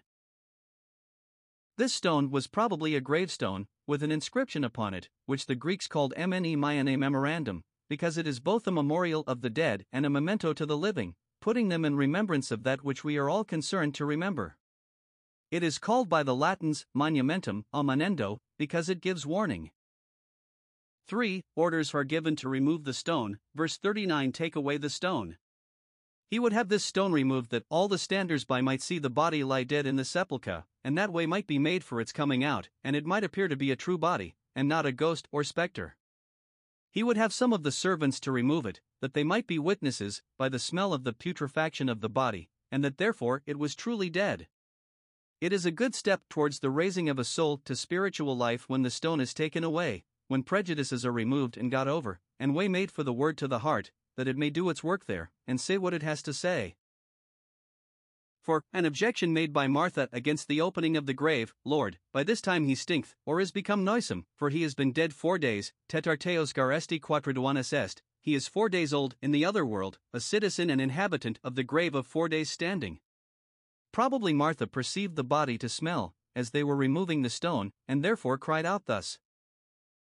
1. It is easy to observe hence the nature of human bodies. 4 days are but a little while, yet what a great change will this time make with the body of man, if it be but so long without food, much more if so long without life. Dead bodies, saith Dr. Hammond, after a revolution of the humors, which is completed in 72 hours, naturally tend to putrefaction, and the Jews say that by the 4th day after death the body is so altered that one cannot be sure it is such a person, so Maimonides in Lightfoot. Christ rose the 3rd day because he was not to see corruption. 2. It is not so easy to say what was Martha's design in saying this. 1. Some think she said it in a due tenderness, and such as decency teaches to the dead body. Now that it began to putrefy, she did not care it should be thus publicly shown and made a spectacle of. 2. Others think she said it out of a concern for Christ, lest the smell of the dead body should be offensive to him. That which is very noisome is compared to an open sepulchre, Psalm 5 verse 9. If there were anything noisome she would not have her master near it, but he was none of those tender and delicate ones that cannot bear his ill smell. If he had, he would not have visited the world of mankind, which sin had made a perfect dunghill, altogether noisome, Psalm 14 verse 3. 3. It should seem, by Christ's answer, that it was the language of her unbelief and distrust. Lord, it is too late now to attempt any kindness to him, his body begins to rot, and it is impossible that this putrid carcass should live. She gives up his case as helpless and hopeless, there having been no instances, either of late or formerly, of any raised to life after they had begun to see corruption. When our bones are dried, we are ready to say, our hope is lost. Yet this distrustful word of hers served to make the miracle both the more evident and the more illustrious. By this it appeared that he was truly dead, and not in a trance, for, though the posture of a dead body might be counterfeited, the smell could not. Her suggesting that it could not be done puts the more honor upon him that did it. 5. The gentle reproof Christ gave to Martha for the weakness of her faith. Verse 40. Said I not unto thee that if thou wouldest believe thou shouldest see the glory of God? This word of his to her was not before recorded. It is probable that he said it to her when she had said, verse 27, Lord, I believe, and it is enough that it is recorded here, where it is repeated. Note 1. Our Lord Jesus has given us all the assurances imaginable that a sincere faith shall at length be crowned with a blessed vision. If thou believe, thou shalt see God's glorious appearances for thee in this world, and to thee in the other world. If we will take Christ's word, and rely on his power and faithfulness, we shall see the glory of God, and be happy in the sight. 2. We have need to be often reminded of these sure mercies with which our Lord Jesus hath encouraged us. Christ does not give a direct answer to what Martha had said, nor any particular promise of what he would do, but orders her to keep hold of the general assurances he had already given, only believe. We are apt to forget what Christ has spoken, and need him to put us in mind of it by his Spirit. Said I not unto thee so and so? And dost thou think that he will ever unsay it? 6. The opening of the grave, in obedience to Christ's order, notwithstanding Martha's objection. Verse 41. Then they took away the stone. When Martha was satisfied, and had waived her objection, then they proceeded. If we will see the glory of God, we must let Christ take his own way, and not prescribe but subscribe to him. They took away the stone, and this was all they could do. Christ only could give life. What man can do is but to prepare the way of the Lord, to fill the valleys, and level the hills, and, as here, to take away the stone. 3. The miracle itself wrought. The spectators, invited by the rolling away of the stone, gathered about the grave, not to commit dust to dust, earth to earth, but to receive dust from the dust, and earth from the earth again, and, their expectations being raised, our Lord Jesus addresses himself to his work. 1. He applies himself to his living Father in heaven, so he had called him, chapter 6 verse 57, and so eyes him here. 1. The gesture he used was very significant. He lifted up his eyes, an outward expression of the elevation of his mind, and to show those who stood by whence he derived his power, also to set us an example. This outward sign is hereby recommended to our practice. See chapter 17 verse 1. Look how those will answer it who profanely ridicule it. But that which is especially charged upon us hereby is to lift up our hearts to God in the heavens. What is prayer, but the assent of the soul to God, and the directing of its affections and motions heavenward? He lifted up his eyes, as looking above, looking beyond the grave where Lazarus lay, and overlooking all the difficulties that arose thence, that he might have his eyes fixed upon the divine omnipotence, to teach us to do as Abraham, who considered not his own body now dead, nor the deadness of Sarah's womb, never took these into his thoughts, and so gained such a degree of faith as not to stagger at the promise. Romans 4 verse 20. 2. His address to God was with great assurance, and such a confidence as became him. Father, I thank thee that thou hast heard me. 1. He has here taught us, by his own example. First, in prayer to call God Father, and to draw nigh to him as children to a Father, with a humble reverence, and yet with a holy boldness. Secondly, in our prayers to praise him, and, when we come to beg for further mercy, thankfully to acknowledge former favors. Thanksgivings, which bespeak God's glory, not our own, like the Pharisees' God, I thank thee, are decent forms into which to put our supplications. 2. But our Saviour's thanksgiving here was intended to express the unshaken assurance he had of the effecting of this miracle, which he had in his own power to do in concurrence with his Father. Father, I thank thee that my will and thine are in this matter, as always, the same. Elijah and Elisha raised the dead, as servants, by entreaty, but Christ, as a Son, by authority, having life in himself, and power to quicken whom he would, and he speaks of this as his own act. Verse 11. I go, that I may awake him, yet he speaks of it as what he had obtained by prayer, for his Father heard him. Probably he put up the prayer for it when he groaned in spirit once and again, verses 33 and 38, in a mental prayer, with groanings which could not be uttered. First, Christ speaks of this miracle as an answer to prayer. 1. Because he would thus humble himself, though he was a son, yet learned he this obedience, to ask and receive. His mediatorial crown was granted him upon request, though it is of right, Psalm 2 verse 8, and chapter 17 verse 5. He prays for the glory he had before the world was, though, having never forfeited it, he might have demanded it. 2. Because he was pleased thus to honor prayer, making it the key wherewith even he unlocked the treasures of divine power and grace. Thus he would teach us in prayer, by the lively exercise of faith, to enter into the holiest. Secondly, Christ, being assured that his prayer was answered, professes his thankful acceptance of this answer, I thank thee that thou hast heard me. Though the miracle was not yet wrought, yet the prayer was answered, and he triumphs before the victory. No other can pretend to such an assurance as Christ had, yet we may by faith in the promise have a prospect of mercy before it be actually given in, and may rejoice in that prospect, and give God thanks for it. In David's devotions, the same psalm which begins with prayer for a mercy closes with thanksgivings for it. Note: mercies in answer to prayer ought in a special manner to be acknowledged with thankfulness. Besides the grant of the mercy itself, we are to value it as a great favor to have our poor prayers taken notice of. b. We ought to meet the first appearances of the return of prayer with early thanksgivings. As God answers us with mercy, even before we call, and hears while we are yet speaking, so we should answer him with praise even before he grants, and give him thanks while he is yet speaking good words and comfortable words. b. His cheerful assurance of a ready answer at any time, verse 42, and I know that thou hearest me always. Let none think that this was some uncommon favor granted him now, such as he never had before, nor should ever have again. No, he had the same divine power going along with him in his whole undertaking, and undertook nothing but what he knew to be agreeable to the counsel of God's will. I gave thanks, saith he, for being heard in this, because I am sure to be heard in everything. See here. The interest our Lord Jesus had in heaven, the Father heard him always, he had access to the Father upon every occasion, and success with him in every errand. And we may be sure that his interest is not the less for his going to heaven, which may encourage us to depend upon his intercession, and put all our petitions into his hand, for we are sure that him the Father hears always. b. The confidence he had of that interest, I knew it. He did not in the least hesitate or doubt concerning it, but had an entire satisfaction in his own mind of the Father's complacency in him and concurrence with him in everything. We cannot have such a particular assurance as he had, but this we know, that whatsoever we ask according to his will he heareth us. 1 John 5 verses 14 and 15. Thirdly, but why should Christ give this public intimation of his obtaining this miracle by prayer? He adds, it is because of the people who stand by, that they may believe that thou hast sent me, for prayer may preach. 1. It was to obviate the objections of his enemies and their reflections.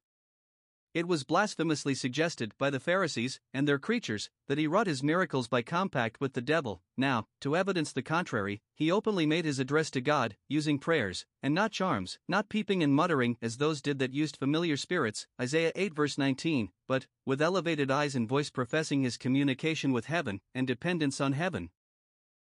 2. It was to corroborate the faith of those that were well inclined to him, that they may believe that thou hast sent me, not to destroy men's lives, but to save them. Moses, to show that God sent him, made the earth open and swallow men up, Numbers 16 verse 31. Elijah, to show that God sent him, made fire come from heaven and devour men, for the law was a dispensation of terror and death, but Christ proves his mission by raising to life one that was dead. Some give this sense, had Christ declared his doing it freely by his own power, some of his weak disciples, who as yet understood not his divine nature, would have thought he took too much upon him, and have been stumbled at it. These babes could not bear that strong meat, therefore he chooses to speak of his power as received and derived. He speaks self-denyingly of himself, that he might speak the more plainly to us. Non ita respexit ad suam dignitatem ac ad nostram salutem. In what he said, he consulted not so much his dignity as our salvation. Jansenius.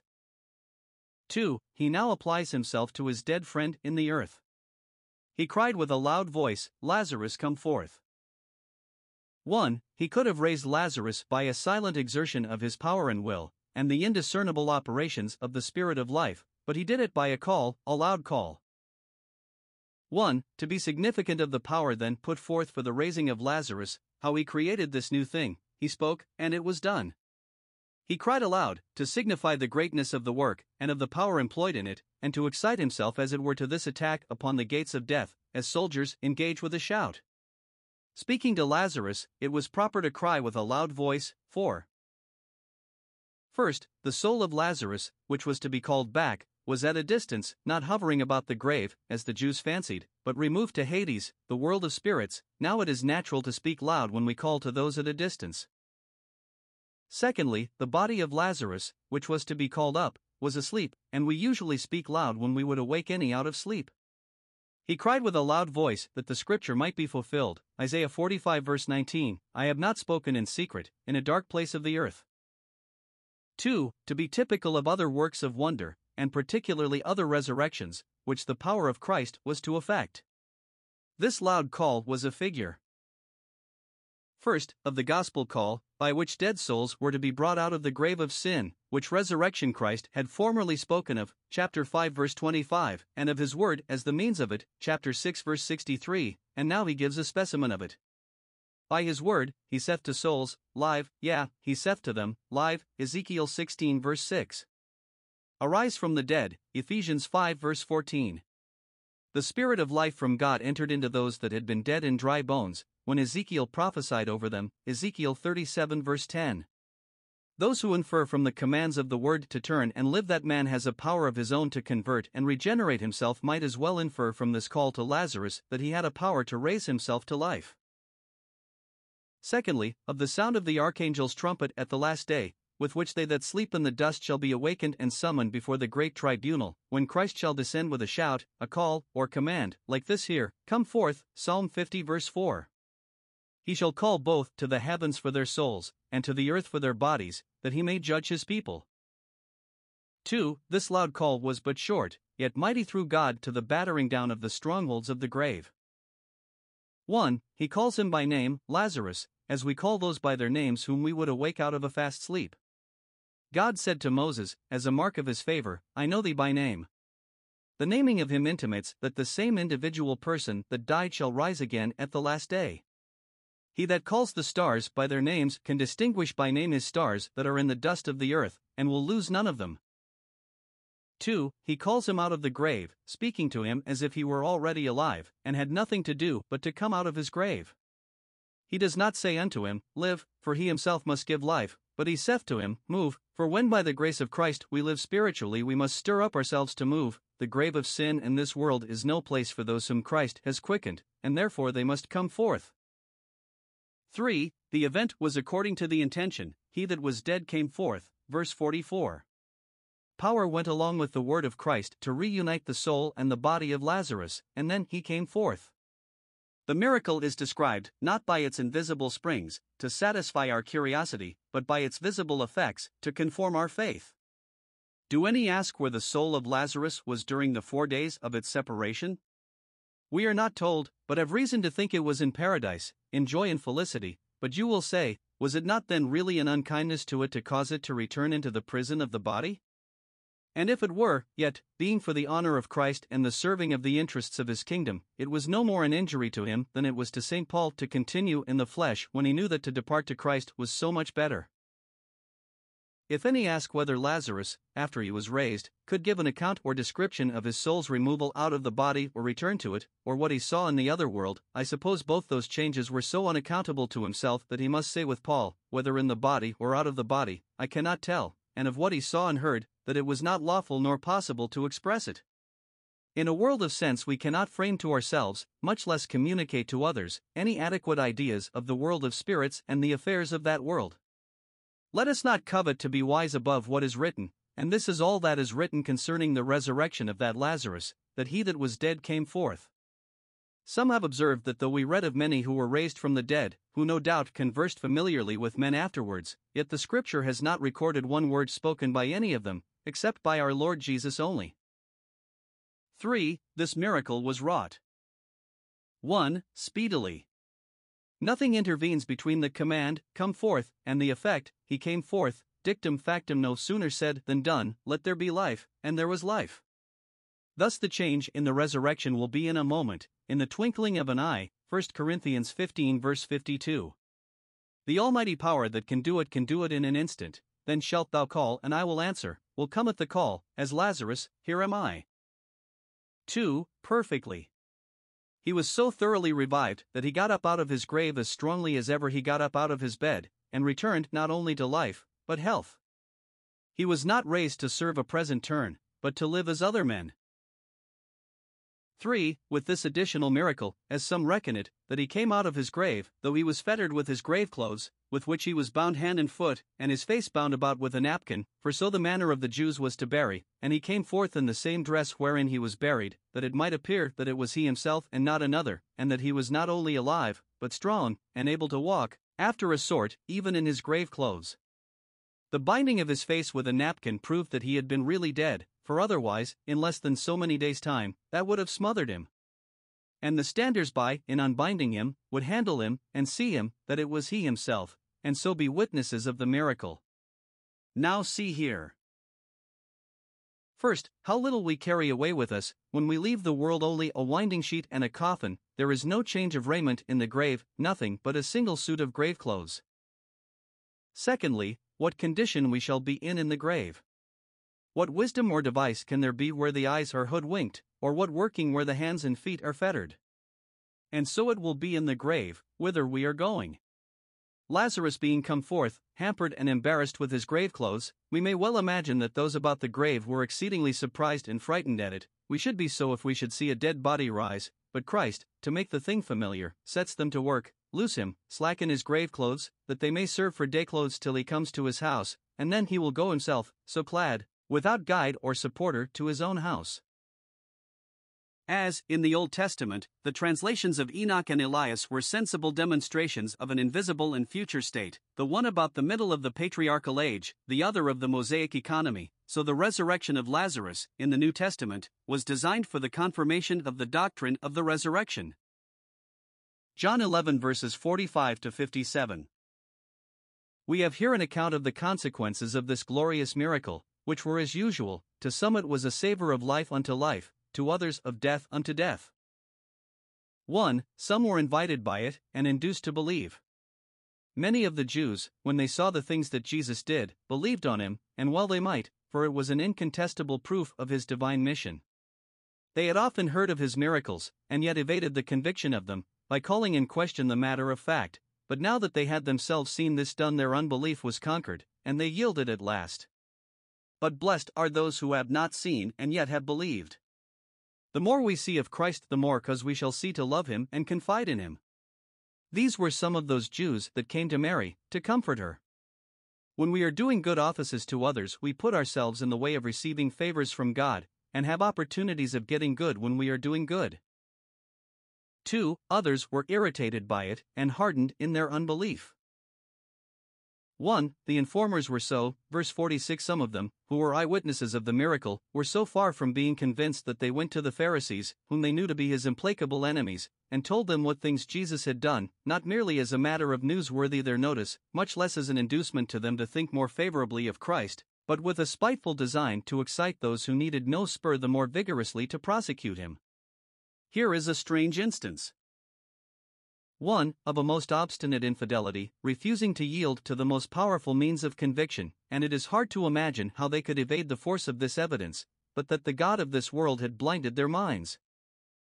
2. Of a most inveterate enmity. If they would not be satisfied that he was to be believed in as the Christ, yet one would think they should have been mollified, and persuaded not to persecute him, but, if the water be not sufficient to quench the fire, it will inflame it. They told what Jesus had done, and told no more than what was true, but their malice gave a tincture of diabolism to their information equal to that of lying. Perverting what is true is as bad as forging what is false. Doeg is called a false, lying, and deceitful tongue, Psalms 52 verses 2-4, 120:2, 3, though what he said was true. 2. The judges, the leaders, the blind leaders of the people were no less exasperated by the report made to them, and here we are told what they did. 1. A special council is called and held, verse 47. Then gathered the chief priests and Pharisees a council, as was foretold, Psalm 2 verse 2, the rulers take counsel together against the Lord. Consultations of the Sanhedrin were intended for the public good, but here, under color of this, the greatest injury and mischief are done to the people. The things that belong to the nation's peace were hid from the eyes of those that were entrusted with its counsels. This council was called, not only for joint advice, but for mutual irritation, that as iron sharpens iron, and as coals are to burning coals and wood to fire, so they might exasperate and inflame one another with enmity and rage against Christ and his doctrine. 2. The case is proposed, and shown to be weighty and of great consequence. 1. The matter to be debated was what course they should take with this Jesus, to stop the growth of his interest. They said, What do we? For this man doeth many miracles. The information given about the raising of Lazarus was produced, and the men, brethren, and fathers were called in to help as solicitously as if a formidable enemy had been with an army in the heart of their country. First, they own the truth of Christ's miracles, and that he had wrought many of them. They are therefore witnesses against themselves, for they acknowledge his credentials and yet deny his commission. Secondly, they consider what is to be done, and chide themselves that they have not done something sooner effectually to crush him. They do not take it at all into their consideration whether they shall not receive him and own him as the Messiah, though they profess to expect him, and Jesus gave pregnant proofs of his being so, but they take it for granted that he is an enemy, and as such is to be run down. What do we? Have we no care to support our church? Is it nothing to us that a doctrine so destructive to our interests spreads thus? Shall we tamely yield up the ground we have got in the affections of the people? Shall we see our authority brought into contempt, and the craft by which we get our living ruined, and not bestir ourselves? What have we been doing all this while? And what are we now thinking of? Shall we be always talking, and bring nothing to pass? 2. That which made this matter weighty was the peril they apprehended their church and nation to be in from the Romans. Verse 48. If we do not silence him, and take him off, all men will believe on him, and, this being the setting up of a new king, the Romans will take umbrage at it, and will come with an army, and take away our place and nation, and therefore it is no time to trifle. See what an opinion they have. First, of their own power. They speak as if they thought Christ's progress and success in his work depended upon their connivance, as if he could not go on to work miracles and make disciples unless they let him alone, as if it were in their power to conquer him who had conquered death, or as if they could fight against God and prosper. But he that sits in heaven laughs at the fond conceit which impotent malice has of its own omnipotence. Secondly, of their own policy. They fancy themselves to be men of mighty insight and foresight, and great sagacity in their moral prognostications. They take on them to prophesy that, in a little time, if he have liberty to go on, all men will believe on him, hereby owning, when it was to serve their purpose, that his doctrine and miracles had a very convincing power in them, such as could not be resisted, but that all men would become his proselytes and votaries. Thus do they now make his interest formidable, though, to serve another turn, these same men strove to make it contemptible. Chapter 7 verse 48. Have any of the rulers believed on him? This was the thing they were afraid of, that men would believe on him, and then all their measures were broken. Note, the success of the gospel is the dread of its adversaries. If souls be saved, they are undone. B. They foretell that if the generality of the nation be drawn after him, the rage of the Romans will be drawn upon them. They will come and take away our place, the country in general, especially Jerusalem, or the temple, the holy place, and their place, their darling, their idol, or, their preferments in the temple, their places of power and trust. Now it was true that the Romans had a very jealous eye upon them, and knew they wanted nothing but power and opportunity to shake off their yoke.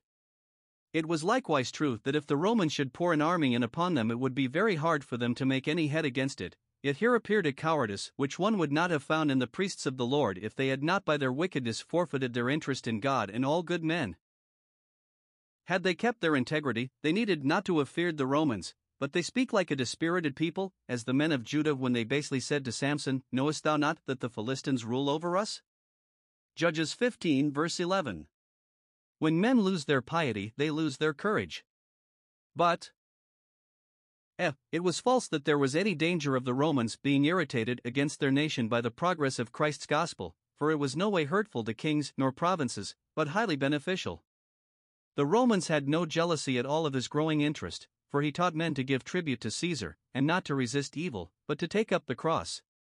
The Roman governor, at his trial, could find no fault in him. There was more danger of the Romans being incensed against the Jewish nation by the priests than by Christ. Note, pretended fears are often the color of malicious designs. B. Had there really been some danger of displeasing the Romans by tolerating Christ's preaching, yet this would not justify their hating and persecuting a good man. Note, the enemies of Christ and his gospel have often colored their enmity with a seeming care for the public good and the common safety, and, in order to this, have branded his prophets and ministers as troublers of Israel, and men that turn the world upside down. B. Carnal policy commonly sets up reasons of state, in opposition to rules of justice. When men are concerned for their own wealth and safety more than for truth and duty, it is wisdom from beneath, which is earthly, sensual, and devilish. But see what was the issue. They pretended to be afraid that their tolerating Christ's gospel would bring desolation upon them by the Romans, and therefore, right or wrong, set themselves against it, but it proved that their persecuting the gospel brought upon them that which they feared, filled up the measure of their iniquity, and the Romans came and took away their place and nation, and their place knows them no more. Note, that calamity, which we seek to escape by sin, we take the most effectual course to bring upon our own heads, and those who think by opposing Christ's kingdom to secure or advance their own secular interest will find Jerusalem a more burdensome stone than they think it is. Zechariah 12 verse 3. The fear of the wicked it shall come upon them. Proverbs 10 verse 24. 3. Caiaphas makes a malicious but mystical speech in the council on this occasion. 1. The malice of it appears evident at first view, verses 49 and 50. He, being the high priest, and so president of the council, took upon him to decide the matter before it was debated. You know nothing at all, your hesitating betrays your ignorance, for it is not a thing that will bear a dispute, it is soon determined, if you consider that received maxim, that it is expedient for us that one man should die for the people. Here. First, the counselor was Caiaphas, who was high priest that same year.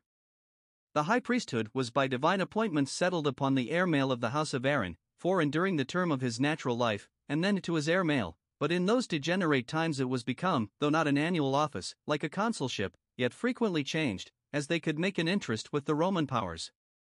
Now it happened that this year Caiaphas wore the mitre. Secondly, the drift of the advice was, in short, this, that some way or other must be found out to put Jesus to death. We have reason to think that they strongly suspected him to be indeed the Messiah, but his doctrine was so contrary to their darling traditions and secular interest, and his design did so thwart their notions of the Messiah's kingdom, that they resolve, be he who he will, he must be put to death. Caiaphas does not say, let him be silenced, imprisoned, banished, though amply sufficient for the restraint of one they thought dangerous, but die he must. Note, those that have set themselves against Christianity have commonly divested themselves of humanity, and been infamous for cruelty. Thirdly, this is plausibly insinuated, with all the subtlety as well as malice of the old serpent. 1. He suggests his own sagacity, which we must suppose him as high priest to excel in, though the Urim and Thummim were long since lost. How scornfully does he say, you know nothing, who are but common priests, but you must give me leave to see further into things than you do. Thus it is common for those in authority to impose their corrupt dictates by virtue of that, and, because they should be the wisest and best, to expect that every body should believe they are so. 2. He takes it for granted that the case is plain and past dispute, and that those are very ignorant who do not see it to be so. Note, reason and justice are often run down with a high hand. Truth is fallen in the streets, and, when it is down, down with it, and equity cannot enter, and, when it is out, out with it. Isaiah 59 verse 14. 3. He insists upon a maxim in politics, that the welfare of communities is to be preferred before that of particular persons. It is expedient for us as priests, whose all lies at stake, that one man die for the people. Thus far it holds true, that it is expedient, and more than so, it is truly honorable, for a man to hazard his life in the service of his country, Philippians 2:17, 1 John 3 verse 16, but to put an innocent man to death under color of consulting the public safety is the devil's policy. Caiaphas craftily insinuates that the greatest and best man, though major singulus greater than any one individual, is minor universus less than the collected mass, and ought to think his life well spent, nay well lost, to save his country from ruin. But what is this to the murdering of one that was evidently a great blessing under pretense of preventing an imaginary mischief to the country? The case ought to have been put thus: was it expedient for them to bring upon themselves and upon their nation the guilt of blood, a prophet's blood, for the securing of their civil interests from a danger which they had no just reason to be afraid of? Was it expedient for them to drive God and their glory from them, rather than venture the Romans' displeasure, who could do them no harm if they had God on their side? Note, carnal policy, which steers only by secular considerations, while it thinks to save all by sin, ruins all at last. 2. The mystery that was in this council of Caiaphas does not appear at first view, but the evangelist leads us into it. Verses 51 and 52. This spoke he not of himself, it was not only the language of his own enmity and policy, but in these words he prophesied, though he himself was not aware of it, that Jesus should die for that nation. Here is a precious comment upon a pernicious text: the counsel of cursed Caiaphas so construed as to fall in with the counsels of the blessed God. Charity teaches us to put the most favorable construction upon men's words and actions that they will fear, but piety teaches us to make a good improvement of them, even contrary to that for which they were intended. If wicked men, in what they do against us, are God's hands to humble and reform us, why may they not in what they say against us be God's mouth to instruct and convince us? But in this of Caiaphas there was an extraordinary direction of heaven prompting him to say that which was capable of a very sublime sense. As the hearts of all men are in God's hand, so are their tongues. Those are deceived who say, our tongues are our own, so that either we may say what we will, and are not accountable to God's judgment, or we can say what we will, and are not restrainable by his providence and power. Balaam could not say what he would, when he came to curse Israel, nor Laban when he pursued Jacob. 4. The evangelist explains and enlarges upon Caiaphas's words. 1. He explains what he said, and shows how it not only was, but was intended to be, accommodated to an excellent purpose. He did not speak it of himself. As it was an artifice to stir up the council against Christ, he spoke it of himself, or of the devil rather, but as it was an oracle, declaring it the purpose and design of God by the death of Christ to save God's spiritual Israel from sin and wrath, he did not speak it of himself, for he knew nothing of the matter, he meant not so, neither did his heart think so, for nothing was in his heart but to destroy and cut off. Isaiah 10 verse 7. First, he prophesied, and those that prophesied did not, in their prophesying, speak of themselves. But is Caiaphas also among the prophets? He is so, pro hac vice this once, though a bad man, and an implacable enemy to Christ and his gospel. Note 1. God can and often does make wicked men instruments to serve his own purposes, even contrary to their own intentions, for he has them not only in a chain, to restrain them from doing the mischief they would, but in a bridle, to lead them to do the service they would not. 2. Words of prophecy in the mouth are no infallible evidence of a principle of grace in the heart. Lord, Lord, have we not prophesied in thy name? Will be rejected as a frivolous plea. Secondly, he prophesied, being high priest that year, not that his being high priest did at all dispose or qualify him to be a prophet. We cannot suppose the pontifical mitre to have first inspired with prophecy the basest head that ever wore it, but 1. Being high priest, and therefore of note and eminence in the conclave, God was pleased to put this significant word into his mouth rather than into the mouth of any other, that it might be the more observed or the non-observance of it the more aggravated. The apothegms of great men have been thought worthy of special regard. A divine sentence is in the lips of the king, therefore this divine sentence was put into the lips of the high priest, that even out of his mouth this word might be established, that Christ died for the good of the nation, and not for any iniquity in his hands. He happened to be high priest that year which was fixed to be the year of the redeemed, when Messiah the Prince must be cut off, but not for himself, Daniel 9 verse 26, and he must own it.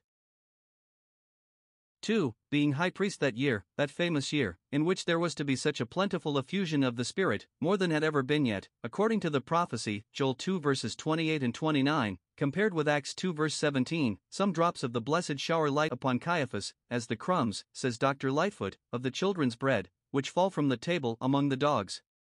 This year was the year of the expiration of the Levitical priesthood, and out of the mouth of him who was that year high priest was extorted an implicit resignation of it to him who should not, as they had done for many ages, offer beasts for that nation, but offer himself, and so make an end of the sin offering. This resignation he made unwittingly, as Isaac gave the blessing to Jacob. Thirdly, the matter of his prophecy was that Jesus should die for that nation, the very thing to which all the prophets bore witness, who testified beforehand the sufferings of Christ, 1 Peter 1 verse 11, that the death of Christ must be the life and salvation of Israel. He meant by that nation those in it that obstinately adhered to Judaism, but God meant those in it that would receive the doctrine of Christ, and become followers of him, all believers, the spiritual seed of Abraham. The death of Christ, which Caiaphas was now projecting, proved the ruin of that interest in the nation of which he intended it should be the security and establishment, for it brought wrath upon them to the uttermost, but it proved the advancement of that interest of which he hoped it would have been the ruin, for Christ, being lifted up from the earth, drew all men unto him. It is a great thing that is here prophesied, that Jesus should die for others, not only for their good, but in their stead, dies for that nation, for they had the first offer made them of salvation by his death. If the whole nation of the Jews had unanimously believed in Christ, and received his gospel, they had been not only saved eternally, but saved as a nation from their grievances. The fountain was first opened to the house of David, Zechariah 13 verse 1. He so died for that nation as that the whole nation should not perish, but that a remnant should be saved, Romans 11 verse 5. 2. The evangelist enlarges upon this word of Caiaphas, verse 52, not for that nation only, how much soever it thought itself the darling of heaven, but that also he should gather together in one the children of God that were scattered abroad. Observe here. First, the persons Christ died for, not for the nation of the Jews only. It would have been comparatively but a light thing for the Son of God to go through so vast an undertaking only to restore the preserved of Jacob, and the outcasts of Israel. No, he must be salvation to the ends of the earth, Isaiah 49 verse 6. He must die for the children of God that were scattered abroad. 1. Some understand it of the children of God that were then in being scattered abroad in the Gentile world, devout men of every nation, Acts 2 verse 5, that feared God, Acts 10 verse 2, and worshipped him, Acts 17 verse 4, proselytes of the gate, who served the God of Abraham, but submitted not to the ceremonial law of Moses, persons that had a savor of natural religion, but were dispersed in the nations, had no solemn assemblies of their own, nor any peculiar profession to unite in or distinguish themselves by. Now Christ died to incorporate these in one great society, to be denominated from him and governed by him, and this was the setting up of a standard, to which all that had a regard to God and a concern for their souls might have recourse, and under which they might enlist themselves. 2. Others take in with these all that belong to the election of grace, who are called the children of God, though not yet born, because they are predestinated to the adoption of children, Ephesians 1 verse 5. Now these are scattered abroad in several places of the earth, out of all kindreds and tongues, Revelation 7 verse 9, and in several ages of the world, to the end of time, there are those that fear him throughout all generations. To all these he had an eye in the atonement he made by his blood, as he prayed, so he died, for all that should believe on him. Secondly, the purpose and intention of his death concerning those persons, he died to gather in those who wandered, and to gather together in one those who were scattered, to invite those to him who were at a distance from him, and to unite those in him who were at a distance from each other. Christ's dying is 1. The great attractive of our hearts, for this end he is lifted up, to draw men to him. The conversion of souls is the gathering to them into Christ as their ruler and refuge, as the doves to their windows, and he died to effect this. By dying he purchased them to himself, and the gift of the Holy Ghost for them. His love in dying for us is the great lodestone of our love. 2. The great center of our unity. He gathers them together in one, Ephesians 1 verse 10. They are one with him, one body, one spirit, and one with each other in him. All the saints in all places and ages meet in Christ, as all the members in the head, and all the branches in the root. Christ by the merit of his death recommended all the saints in one to the grace and favor of God, Hebrews 2 verses 11 to 13, and by the motive of his death recommends them all severally to the love and affection one of another, chapter 13 verse 34. 5. The result of this debate is a resolve of the council to put Jesus to death, verse 53. From that day they took counsel together, to put him to death. They now understood one another's minds, and so each was fixed in his own, that Jesus must die, and, it should seem, a committee was appointed to sit, to die in diem daily, to consider of it, to consult about it, and to receive proposals for effecting it. Note, the wickedness of the wicked ripens by degrees, James 1 verse 15, Ezekiel 7 verse 10. 2 considerable advances were now made in their accursed design against Christ. 1. What before they had thought of severally now they jointly concurred in, and so strengthened the hands one of another in this wickedness, and proceeded with the greater assurance. Evil men confirm and encourage themselves in one another in evil practices, by comparing notes. Men of corrupt minds bless themselves when they find others of the same mind. Then the wickedness which before seemed impracticable appears not only possible, but easy to be effected. This unita fortior energies, when united, become more efficient. 2. What before they wished done, but wanted a color for, now they are furnished with a plausible pretense to justify themselves in, which will serve, if not to take off the guilt, that is the least of their care, yet to take off the odium, and so satisfy, if not the personal, yet the political conscience, as some subtly distinguish. Many will go on very securely in doing an evil thing as long as they have but something to say in excuse for it. Now this resolution of theirs to put him to death, right or wrong, proves that all the formality of a trial, which he afterwards underwent, was but show and pretense. They were before determined what to do. 6. Christ hereupon absconded, knowing very well what was the vote of their close cabal, verse 54. 1. He suspended his public appearances. He walked no more openly among the Jews, among the inhabitants of Judea, who were properly called Jews, especially those at Jerusalem. Ou peripateiai did not walk up and down among them, did not go from place to place, preaching and working miracles with the freedom and openness that he had done, but while he stayed in Judea, he was there incognito. Thus the chief priests put the light of Israel under a bushel. 2. He withdrew into an obscure part of the country, so obscure that the name of the town he retired to was scarcely met with anywhere else. He went to a country near the wilderness, as if he were driven out from among men, or rather wishing, with Jeremiah, that he might have in the wilderness a lodging place of wayfaring men. Jeremiah 9 verse 2. He entered into a city called Ephraim, some think Ephrata, that is, Bethlehem, where he was born, and which bordered upon the wilderness of Judah. Others think Ephraim, or Ephraim, mentioned 2 Chronicles 13 verse 19. Thither his disciples went with him, neither would they leave him in solitude, nor would he leave them in danger. There he continued, diatribe, there he conversed. He knew how to improve this time of retirement in private conversation, when he had not an opportunity of preaching publicly. He conversed with his disciples, who were his family, when he was forced from the temple, and his diatribae, or discourses there, no doubt, were very edifying. We must do the good we can, when we cannot do the good we would. But why would Christ abscond now? It was not because he either feared the power of his enemies or distrusted his own power. He had many ways to save himself, and was neither averse to suffering nor unprepared for it, but he retired. First, to put a mark of his displeasure upon Jerusalem and the people of the Jews. They rejected him and his gospel, justly therefore did he remove himself and his gospel from them. The prince of teachers was now removed into a corner. Isaiah 30 verse 20, there was no open vision of him, and it was a sad presage of that thick darkness which was shortly to come upon Jerusalem, because she knew not the day of her visitation. Secondly, to render the cruelty of his enemies against him the more inexcusable. If that which was grievous to them, and thought dangerous to the public, was his public appearance, he would try whether their anger would be turned away by his retirement into privacy. When David had fled to Gath, Saul was satisfied, and sought no more for him. 1 Samuel 27 verse 4. But it was the life, the precious life, that these wicked men hunted after. Thirdly, his hour was not yet come, and therefore he declined danger, and did it in a way common to men, both to warrant and encourage the flight of his servants in time of persecution and to comfort those who are forced from their usefulness, and buried alive in privacy and obscurity. The disciple is not better than his Lord. Fourthly, his retirement, for a while, was to make his return into Jerusalem, when his hour was come, the more remarkable and illustrious. This swelled the acclamations of joy with which his well-wishers welcomed him at his next public appearance, when he rode triumphantly into the city. 7. The strict inquiry made for him during his recess, verses 55 to 57. 1. The occasion of it was the approach of the Passover, at which they expected his presence, according to custom. Verse 55. The Jews' Passover was nigh at hand, a festival which shone bright in their calendar, and which there was great expectation of for some time before.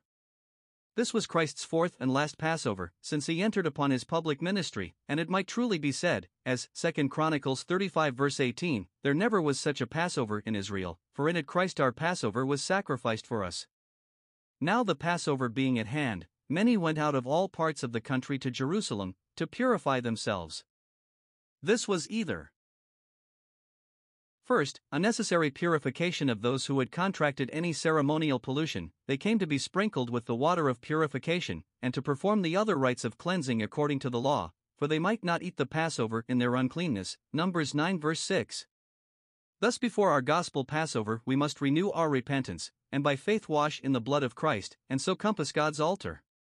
Or, secondly, a voluntary purification, or self-sequestration, by fasting and prayer, and other religious exercises, which many that were more devout than their neighbors spent some time in before the Passover, and chose to do it at Jerusalem, because of the advantage of the temple service. Thus must we by solemn preparation set bounds about the mount on which we expect to meet with God. 2. The inquiry was very solicitous. They said, What think you, that he will not come to the feast? Verse 56. First, some think this was said by those who wished well to him, and expected his coming, that they might hear his doctrine and see his miracles. Those who came early out of the country, that they might purify themselves, were very desirous to meet with Christ, and perhaps came up the sooner with that expectation, and therefore, as they stood in the temple, the place of their purification, they inquired what news of Christ?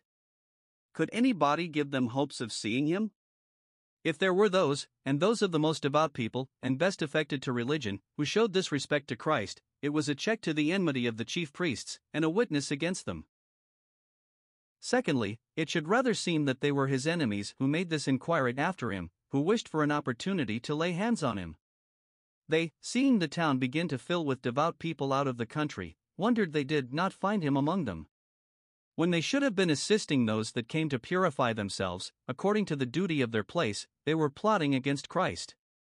How miserably degenerate was the Jewish church, when the priests of the Lord were become like the priests of the calves, a snare upon Mizpeh, and a net spread upon Tabor, and were profound to make slaughter. Hosea 5 verses 1 and 2, when, instead of keeping the feast with unleavened bread, they were themselves soured with the leaven of the worst malice. They're asking, what think you? Will he not come up to the feast?